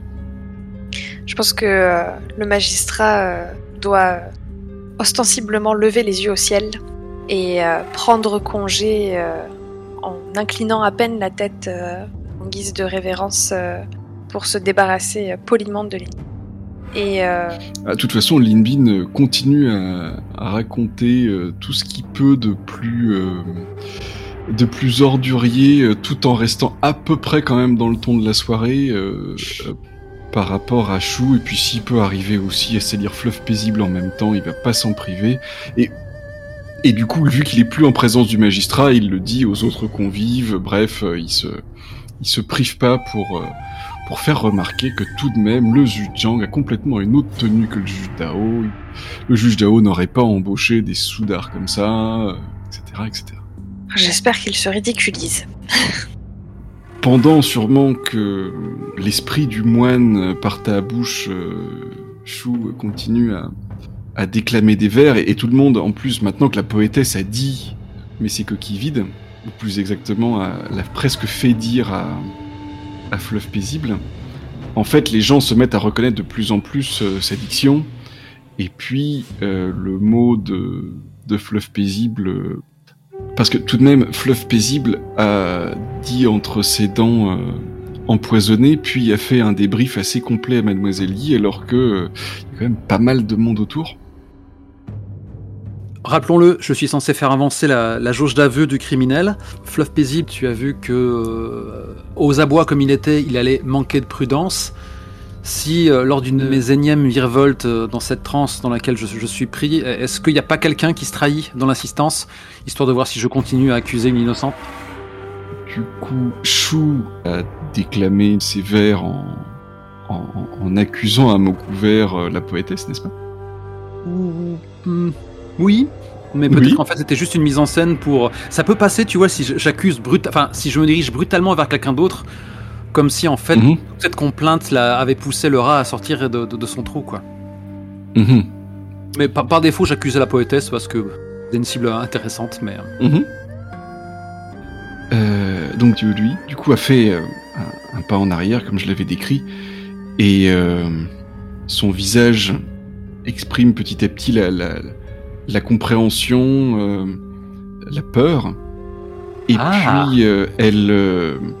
alors que justement cette rumeur commence à se répandre dans l'assistance, elle dit d'une voix forte de quelqu'un qui a l'habitude de déclamer des vers pour être entendu de toute une salle. N'oublions pas que nous sommes bien avant l'invention des micros. J'ai compris. C'est ce saint homme taoïste qui fait parler le fantôme de notre regretté coquille vide qui vient de mourir sous nos yeux, empoisonné. C'est tout à fait exact, madame. La danse se poursuit, hein. Comme l'abeille au lys, l'expression heureuse, rime et mots ailés, accourait à ta voix. En tout cas, je sais pas te sortir de ta transe, je fais confiance dans le processus. Si c'est bien vous, coquille vide, parlez plus clairement. Dites-nous ce qui s'est passé. Mais cette coupe que vous m'avez tendue et qui s'est remplie, c'est une de celles que vous avez bu, n'est-ce pas? Coquille vide, si vous m'entendez. Si c'est bien vous, acquiescez, dites quelque chose. Bon, j'ai là, compagnon, la preuve que c'est peut-être pas elle. Il y a beaucoup trop de candeur dans la façon dont elle réagit. Bien sûr que c'est pas elle. Ouais, donc il va falloir... Elle est trop merveilleuse pour cela. Tu paieras un jour. Je vais la faire boire de force. Du coup, quelque part dans cette pièce, il y a le coupable. Il va reprendre sa danse au milieu de tous les convives, comme ça, et continue à déclamer... L'image éblouissait dans ta strophe nombreuse, mes maîtres se teignaient de pourpre sous tes doigts. Le nombre et la couleur, le rythme, long vocable, épousaient dans ton vers la ligne au fier contour. Le but, c'est de passer de l'un à l'autre, toujours en la coupe brandie comme une menace, sans vraiment qu'on sache à qui elle est destinée. Et pendant ce manège, je pourrais peut-être compter sur mes camarades pour voir qui se trahit ou qui perd patience. Oui, mais tous mes sens sont en alerte. Moi, j'ai toujours un œil sur Jou Rouillé qui pourrait être une cible également. Et effectivement, j'essaie de discerner qui pourrait être le coupable dans l'assistance. Discerner la réalité. Dans ma danse, je vais m'intéresser au... Ouais, je m'apprête à dire si du coup, ce n'est pas la poétesse, il est plus possible que ce soit un mari outragé, mais... Ouais, faut quand même pas oublier que les plantes ont été trouvées dans le jardin de la poétesse. C'est peut-être au contraire du côté du personnel, peut-être qu'il faut y assurer le service en même temps. Oh, il avait un certain nombre de laquais, on va dire, en livrée. Je suis parti pour valser un bon bout de temps. Sauf que j'ai l'impression qu'on grille les étapes. Pendant ce temps-là, je profite que tu continues à déclamer des vers pour m'approcher de Clarté compatissante, lui murmurer à l'oreille Il se pourrait que vous ayez été la cible originelle de cet empoisonnement. Suivez-moi. Et là, lui reprend... Mais cette coupe, d'ailleurs, n'est-ce pas celle que vous avez jetée à terre juste après l'avoir pris à clarté compatissante ? Mais alors, c'est toi ? C'est toi qui aurait tendu cette coupe à ce pauvre moine ? Parce que vous n'avez pas la même foi ? Wow. C'est quoi cette conclusion là ?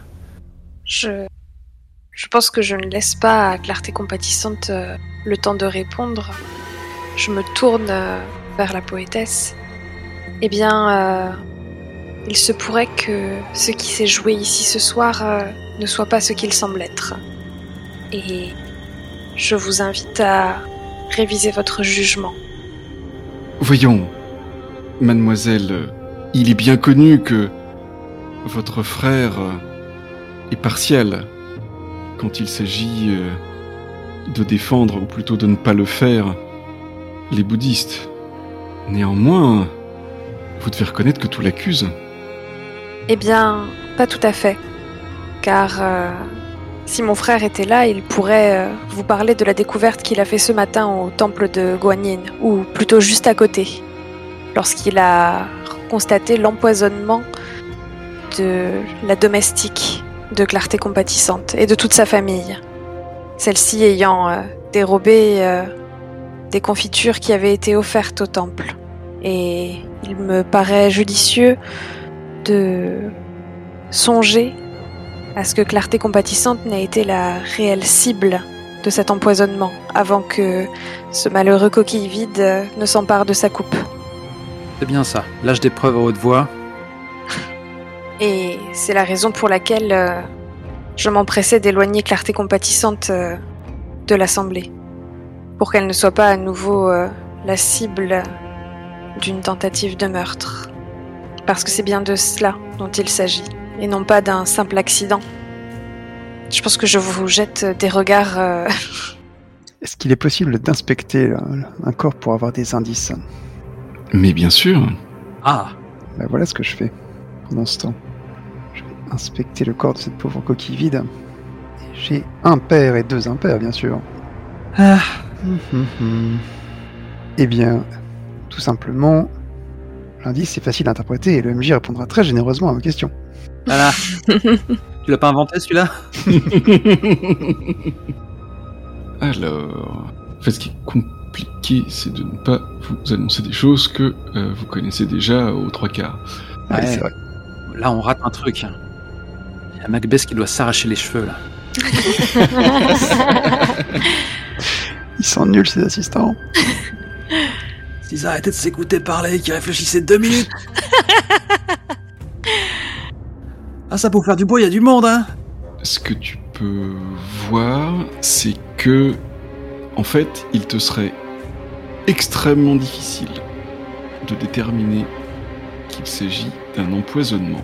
Il n'y a quasiment aucun des symptômes, ou en tout cas, ça a dû t'arriver de voir des gens qui avaient ingéré un certain nombre de choses, peut-être en trop grande quantité. Quand on est chevalier des vertes forêts, il arrive que l'on mange des mauvais champignons. Oui. Eh ben, rien de tout ça. Il n'y a ni cette langue noire, ni les yeux révulsés, ni...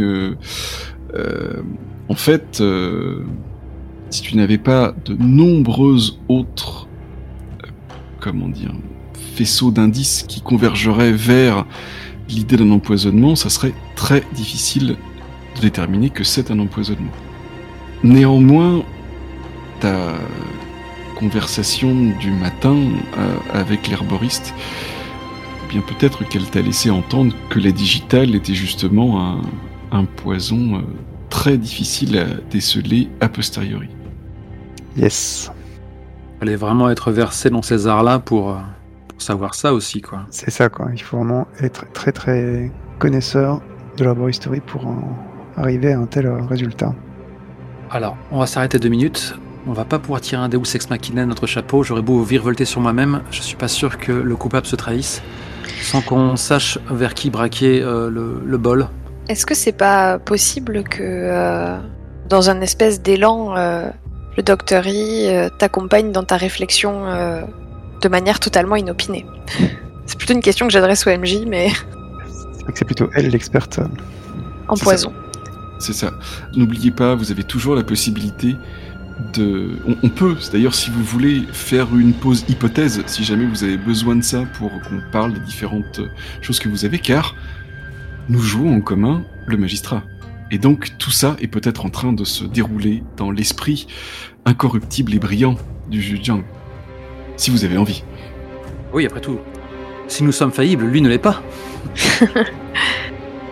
Mais oui, pour répondre à ta question, tu peux tout à fait intervenir, juste que là, tu venais de dire que tu étais en train d'éloigner Clarté Compatissante. Oui, mais je pense, j'étais en train d'éloigner Clarté Compatissante quand la poétesse l'a interpellée en l'accusant d'être celle qui a tendu la coupe qui a valu son sort à Coquille Vide. Tout à fait. Puis, puisqu'on sait, nous, que le tueur est aux abois, peut-être que le juge va déclarer... Il est désormais avéré que Clarté Compatissante est la cible d'un odieux complot. Nous allons, le temps de mener l'enquête, la faire disparaître et la tenir en un lieu secret. Peut-être que ça va faire partir en sucette le coupable, qui préférera qu'elle meure avec ses secrets plutôt que... Mademoiselle Yi est convaincue, pour avoir ramassé la digitale dans son jardin, que Zuri est celle qui en veut à Clarté Compatissante. Aussi parce que elle l'avait croisée au temple quelques jours à peine avant que l'empoisonnement ait eu lieu. Et aussi parce que Clarté Compatissante et elle sont liées à la cour. Donc peut-être qu'elle lui en veut pour quelque chose. En tout cas, c'est les hypothèses que se formule Mademoiselle Yi pendant que tout ça se passe. On a dit aussi que dans le jeu, pour pousser un coupable aux aveux, il fallait taper là où ça fait mal. Et il y a des résistances auxquelles ils sont totalement Immunisé, ouais. immunisés. Si ça se trouve, je pointais effectivement la coupe dans la bonne direction, mais j'avais pas la bonne approche. Oui, et je rappelle aussi qu'une... Enfin, c'est une jauge. Tu as pu la faire descendre de 2 crans, mais si la jauge commence beaucoup plus haut... Ouais. C'est pas grand-chose de grand. Ouais. Ok. Un petit malfrat, à 2 crans, c'est sûr qu'il a avoué.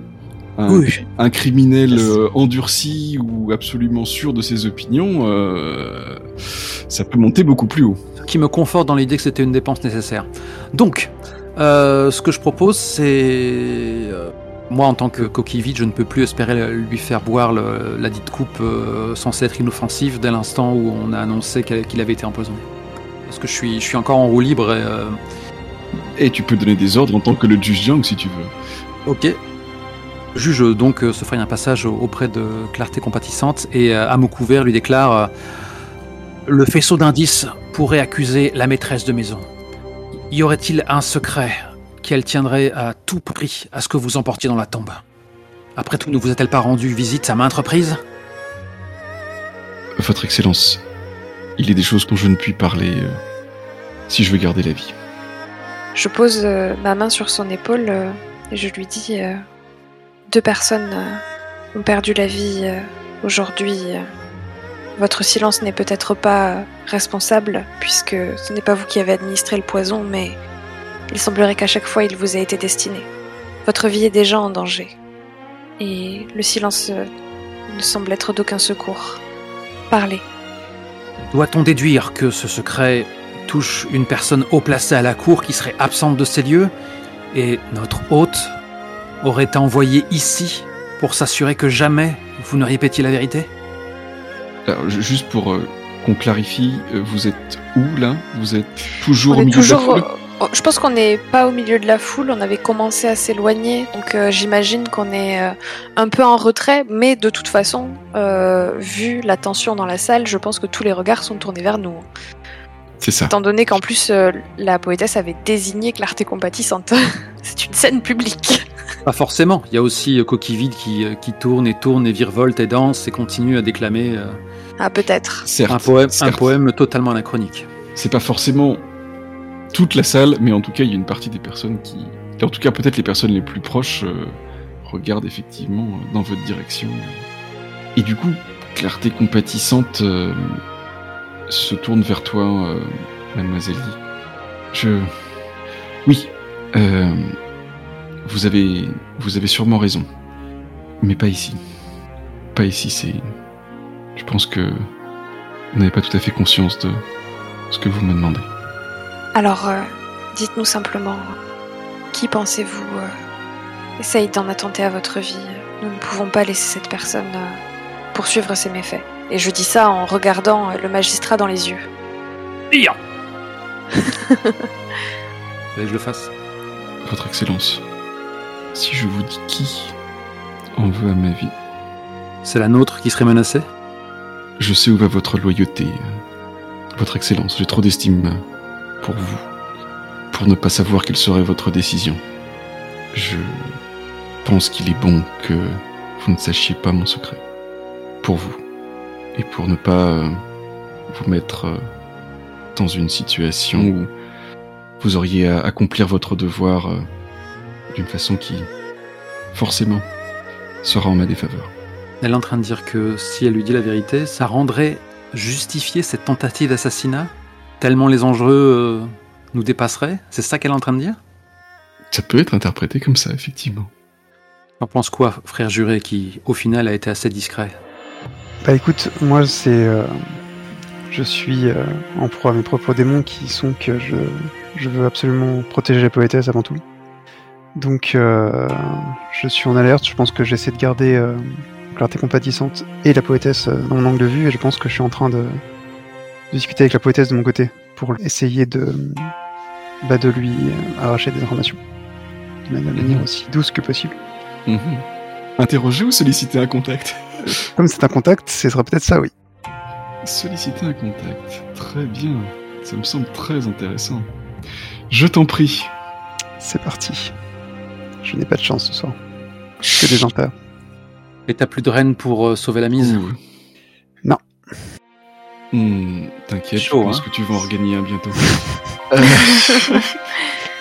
Je lui dis que tout sera beaucoup plus simple lorsque cette affaire sera tirée au clair et qu'elle peut me faire confiance. J'aurai toujours son intérêt bien niché dans le cœur, que je ne causerai pas de problème. Mais qu'elle doit me dire tout ce qu'elle sait. Fleur paisible, vous m'aviez demandé à l'instant de vous faire confiance. Je ne peux pas encore vous expliquer pourquoi, il y a trop de monde autour de nous.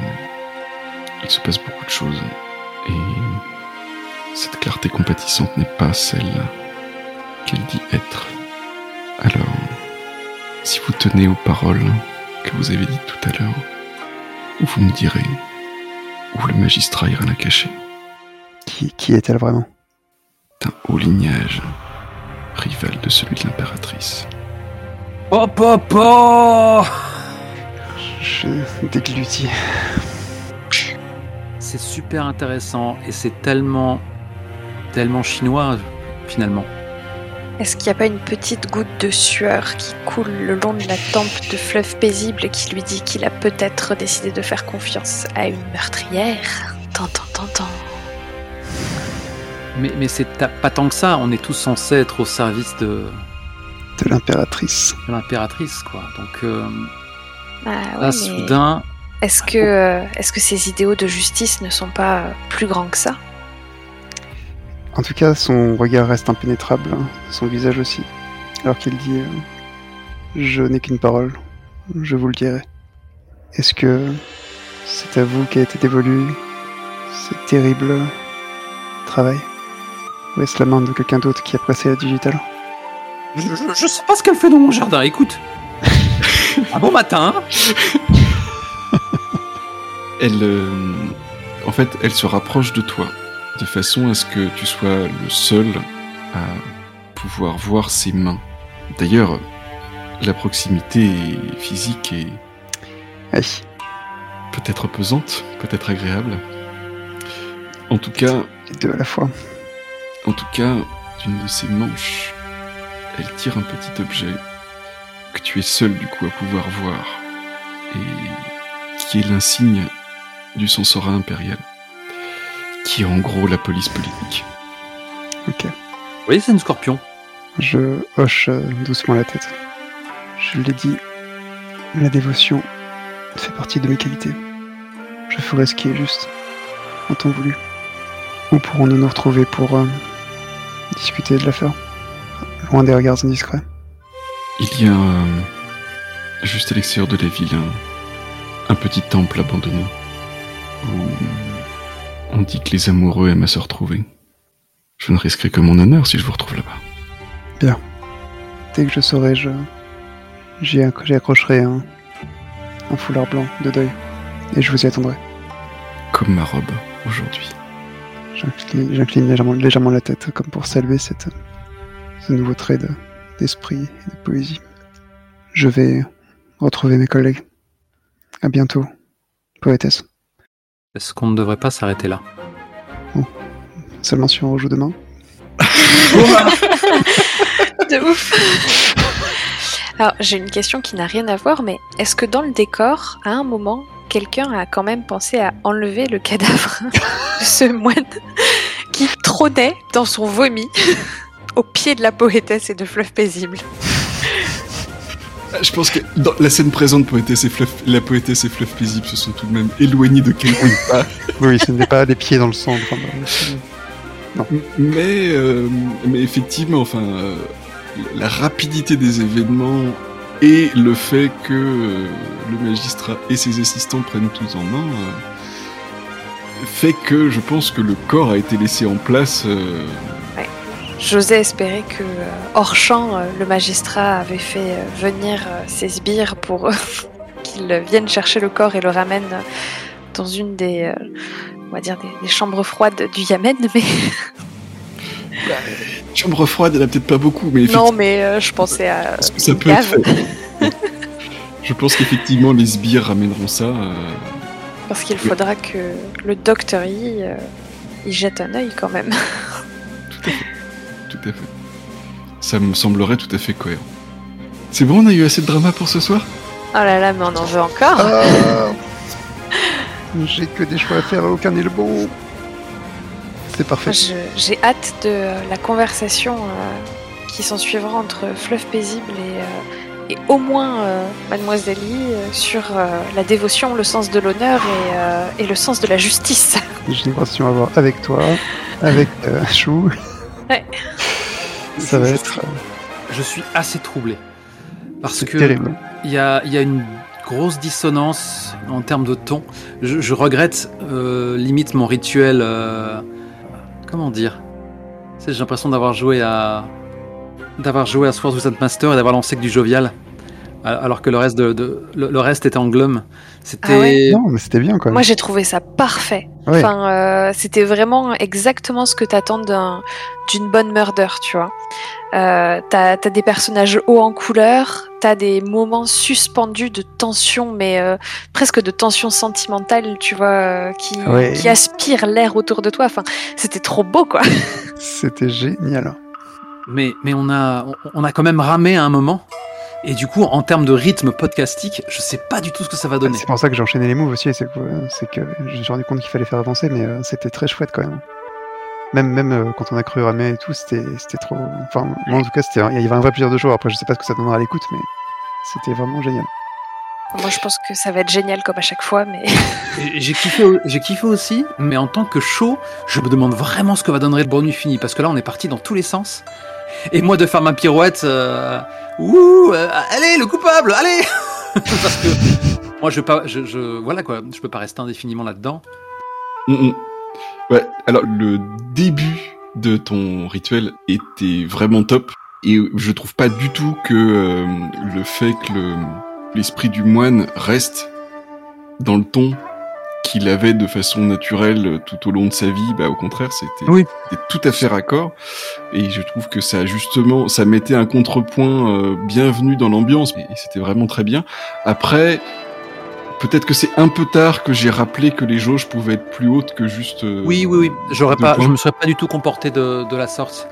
C'est-à-dire que moi, je me suis fait avoir en tant que PJ. Largement, je l'ai innocenté tout de suite. c'est en ça qu'on a commencé à patiner, on a vraiment commencé à chercher partout avant de se dire non mais finalement et retrouver l'accusé idéal qu'elle présentait. Bon, maintenant on sait que l'affaire dépasse bien loin toute revanche et du coup il va falloir réfléchir où se trouvent nos allégeances. Ah, c'est génial ça. J'adore le fait d'avoir aucun bon choix devant moi, quoi. C'est parce que ça c'est très très bon. C'est très très bon, on est vraiment dans le canon esthétique, ça tombe vraiment à point nommé, quoi. Et puis on flirte même avec justement avec les scorpions de L5R, quoi. C'est vraiment un élément emblématique du canon esthétique, quoi. Nous sommes tous des loyaux sujets, après tout. Exactement. Et j'ai trouvé ça justement très sympa de voir que dans toutes les séances précédentes et encore dans celle-ci, le Dr Yi et Mademoiselle Yi se rapprochaient de plus en plus de clarté compatissante. Oui. Et ce qui donne tout le sel à cette scène-là, quoi. Ça aurait été la première scène jouée, rien à faire, quoi. Enfin, c'était bon. Tu m'étonnes. Ouais. Ah non, c'est top. J'ai vraiment trop hâte de voir ce que ça va donner. Et je m'attendais vraiment pas, parce que c'est un truc qui nous dépasse tellement, et alors qu'on pensait vraiment que Lin Bin c'était le point d'orgue de toutes ces intrigues plus ou moins entremêlées, quoi. Non, parce que Lin Bin c'est un imbécile. Ah oui. C'est juste un imbécile qui a du pouvoir. Non, là qui a du pouvoir. Tout est relatif. Oui, et c'est totalement externe. Je veux dire, Lynn Perlodo touche à peine à cette partie de l'enquête, quoi. C'est énorme. Je trouve ça très finement écrit. Le fait que au final, la véritable enquête. Mais pour revenir sur le moment de flottement, parce que bon, il faut parler un peu de trucs dans le débrief, mais c'est, je pense j'ai déjà fait cette erreur par le passé, surtout quand je m'enferrais sur une invulnérabilité d'un suspect, c'est le côté. Au bout d'un moment, t'as l'impression que le jeu va se débloquer, que tu vas trouver un truc, et bah non, en fait, il faut relancer la machine, parce qu'il y a un stade où t'as l'impression que ça y est, t'es dans la phase finale, et en fait, bah non, il y a une jauge et elle est pas complète, et ça, voilà. Il faut juste remettre une pièce, quoi. T'as été confronté au même problème sur le même jeu, du coup ? Non, enfin oui, c'était pas exactement la même chose. C'était l'autre fois quand j'interrogeais le moine en tant que juge, je ne savais pas qu'il avait une invulnérabilité sur le sacré. Mmh. Et j'avais l'impression que j'étais au bout de la scène, que j'avais fait un truc correct. Et bah non, le jeu te donne pas le bonbon, parce que t'as pas compris que t'étais pas de là où il fallait, quoi. Ouais. Et c'est vrai que là, il y a un petit truc mécanique où tu peux faire durer une scène sans le vouloir, alors que ça valait pas le coup, quoi. C'est vrai. Mais ça a quand même, je trouve, un côté un peu agréable, parce que c'est un jeu où on a très facilement des indices et des réponses. Oui. Et que la difficulté soit dans la façon dont on essaye de les recueillir, je trouve que c'est assez fin, en fait. Oui, et ça encourage, je pense, notre dynamique de drama à fond. Ah oui, c'est pour ça que j'ai pas hésité à enchaîner les moves, c'est que ça paye toujours, quoi. C'est très chouette. Et du coup, c'est marrant parce que avec l'épisode 5, on avait l'impression qu'on avait dénoué une affaire un peu trop facilement avec notre scribe qui tirait les conclusions à notre place. Là, pour le coup, le ludisme revient, la part ludique de l'enquête revient tambour battant. Et c'était vraiment parfait. D'ailleurs, présentons quand même nos excuses à nos auditeurs, parce que on finit 2 sessions sur 2 cliffhangers. Oui. Qu'on ne résout absolument pas. On résout pas le cliffhanger de la fois précédente aujourd'hui, et en plus on leur en met un autre. Mais là, ça va être génial, quoi. Je vois déjà les têtes à tête pour essayer de comprendre quel chemin moral on va trouver, quoi. C'est top. Ouais, ça va être trop bien. C'est trop bien. Est-ce qu'il faut vraiment s'excuser, parce qu'ils sont quand même un peu là pour ça, quand même. Ouais, t'as toujours envie que le peloton accroche à la fin. Moi, en tant qu'auditrice, je te jure, je termine cet épisode, mais j'ai les mains qui tremblent, tu vois. Mais pourquoi j'ai pas les réponses que j'étais venue chercher ? Pourquoi ? Évidemment, tu vois, pour me faire écouter la suite du podcast. Mais j'ai les mains qui tremblent. D'ailleurs, tous les épisodes suivants seront derrière un paywall. Enfin, je crois qu'il fallait l'annoncer autant. Maintenant, de D6 plus cool, il faut acheter des NFT. C'est ça. Ouais. Oh non, putain. Oh l'horreur. Quelle époque. C'est dingue. Bon, on va pas parler de ça, c'est pas le moment, c'est pas le but, mais quelle époque. C'est une blague. Fera pas ça. Mérite de se prendre un météore dans la gueule. Jamais. J'aurais tout vu. Mais pour revenir sur ce que tu disais tout à l'heure, Lisa, sur la difficulté, effectivement, elle n'est pas vraiment dans la récolte des indices, parce que l'idée, c'est que vous lancez une procédure, vous aurez forcément un indice. Ou quelque chose qui, en tout cas, fera avancer l'enquête. Mais oui, la difficulté, elle est vraiment dans cerner qui sont les PNJ et arriver à les faire craquer. Et je dirais que c'est là, comme tu dis, Volsung, c'est là où il y a la part ludiste la plus... Ouais. Alors que c'est du ludisme très très psychologique, parce que finalement, il y a plein d'indices à droite, à gauche, et je fais bien... Alors, c'est peut-être ça qui est frustrant du coup de votre côté, mais je les annonce dans la fiction, en fait, les réactions des personnages, et si ça marche pas. L'autre fois, quand JC, en tant que magistrat, s'est heurté à l'impiété de Brindille, et je vous ai fait comprendre qu'en fait, il s'en fichait pas mal d'être Oui, c'est vrai. d'être jugé dans l'au-delà, quoi. Enfin, ou des 8 principes du bouddhisme. Ah oui, clairement. Non, là, je suis complètement avoir par le déguisement. Là, s'il faut analyser la scène du coup avec la poétesse, c'est que je vais pas vous dire à combien est sa jauge parce que bon, voilà, mais t'arrives, bam, tu lui fais perdre 2 points sur cette jauge-là, elle recule d'un pas, mais elle est pas au bout de sa jauge, donc elle se reprend et elle passe à l'offensive au contraire en essayant de détourner la conversation pour que ça aille dans son sens. Et de faire accuser sa cible, ce qui est un move tout à fait... Oui. Indigne d'elle. Et comment Fluff Paisible peut-il être aveuglé à ce point? Ils se connaissent depuis 1 heure. Oui, mais c'est quelqu'un qui a le sang chaud, ce cher Fluff Paisible. Et son sens de la justice, Elle me rappelle ce que j'aurais pu devenir, c'est ça, c'est... Tu sais que plus tard, on va pouvoir te tacler grave dessus, quand même. De ouf. Ah, bien sûr. Le pire, c'est qu'au premier degré. Hein. Mais comment ça? Je vais pas commencer à teaser le drama des épisodes à venir, mais comment tu veux qu'on puisse à nouveau te faire confiance si il suffit d'un battement de paupières pour que tu couvres une meurtrière, frère? Ah non, mais c'est évidemment plus compliqué que ça. Il est évident que je vais pas seulement je vais pas la couvrir directement, quoi. Je vais pas la... ça va être tout le nœud de la prochaine séance d'ailleurs. Ça va être comment Fluffy va trouver un chemin moral qui va évidemment être tragique et déchirant, quoi. Oh, ça va être incroyable, j'ai tellement hâte. Et oui. Quoi qu'il arrive, il va y avoir le cœur brisé, que c'est ça qui est, c'est d'ailleurs tout le sel de ce playbook, quoi. Mais ne t'en fais pas, tu as parmi tes amis assistants une guérisseuse qui fait des tisanes pour soigner les cœurs brisés.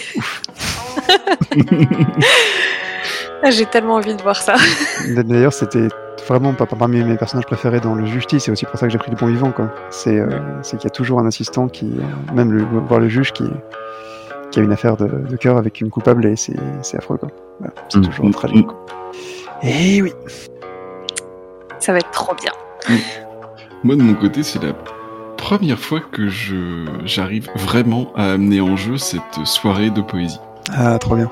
Les autres fois où j'ai maîtrisé ces énigmes-là, soit c'était juste l'affaire Shailene Bean, soit c'était juste l'affaire de la querelle théologique à coups de mandale entre taoïstes et bouddhistes. Mais là, je vois vraiment, et comme tu disais Volsung tout à l'heure, c'est très bien écrit, je vois à quel point tout s'emboîte et tout potentialise ce qui va se passer après, quoi. Complètement. Voilà, désolé Macbeth, on est nul pour résoudre les énigmes, mais qu'est-ce qu'on aime bien jouer à ton jeu. C'est pour ça qu'on prend notre temps, c'est parce qu'on veut pas que ça s'arrête. Exactement. On n'est pas nul, on fait semblant, ok?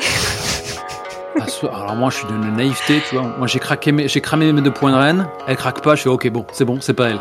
Je passe à autre chose. Oui. Quelqu'un, un coupable dans la salle, s'il vous plaît. Je commence à être à court de verre.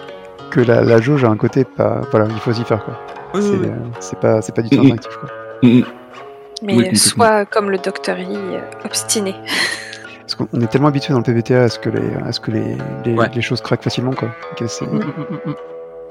Ah bah, les choses craquent facilement dans tout, sauf l'aveu des suspects quand ils ont une jauge haute. Voilà. Et des immunités.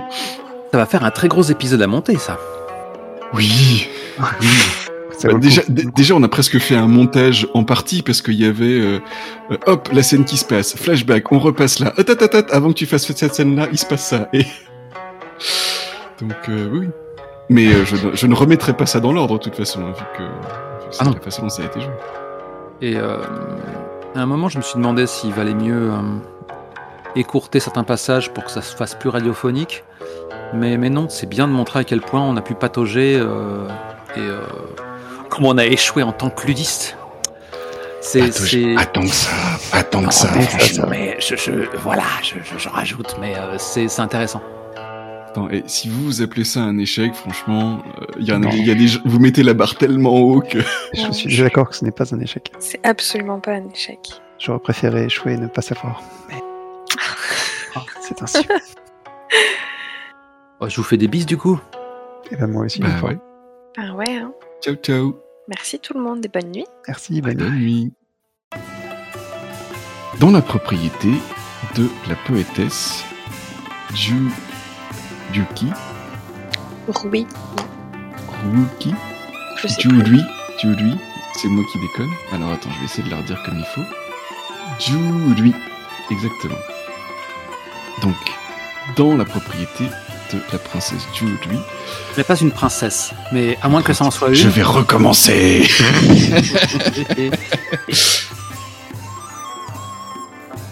Je propose que nous nous embrassions fougueusement pour éloigner les soupçons. Ça fera les pieds aux frères purée. C'est donc ça vos intentions cachées, Chou? Je suis démoniaque. Est-ce que vous agissez comme ça parce que je vous ai amené avec moi au temple? Mais quel signe interprétez-vous donc? Où est-ce du diable? C'est de faire croire qu'il n'existe pas.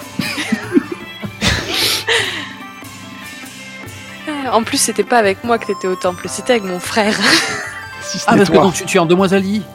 Bah oui, je pense que je suis effectivement venue en Mademoiselle Yi. Une femelle? Aucun intérêt. Les seules pétreries sont dans la fiction. Et là, il y a un chat qui fait miaou derrière. C'est ça. Exactement. En tout cas, dès qu'il le pourra, Fleuve Paisible essaiera de convaincre la poétesse de nous retirer dans un endroit un peu plus privé. Yeah! Je m'attendais pas à cette réaction. Okay. Moi non plus. On va faire des vues. Ok. On n'a pas mis notre drama au maître au même endroit. Vous êtes beaucoup trop raffiné, mais 2D6 plus cool par le passé était beaucoup plus facile. On va passer de 2D6 plus cool à 2D6 plus hot. Je vous rassure, mais ça ne sera pas la première ni la dernière fois. les intentions de Fleuve Paisible sont entièrement honorables. Exactement, ils vont réciter de la poésie. It's not porn, it's HBO.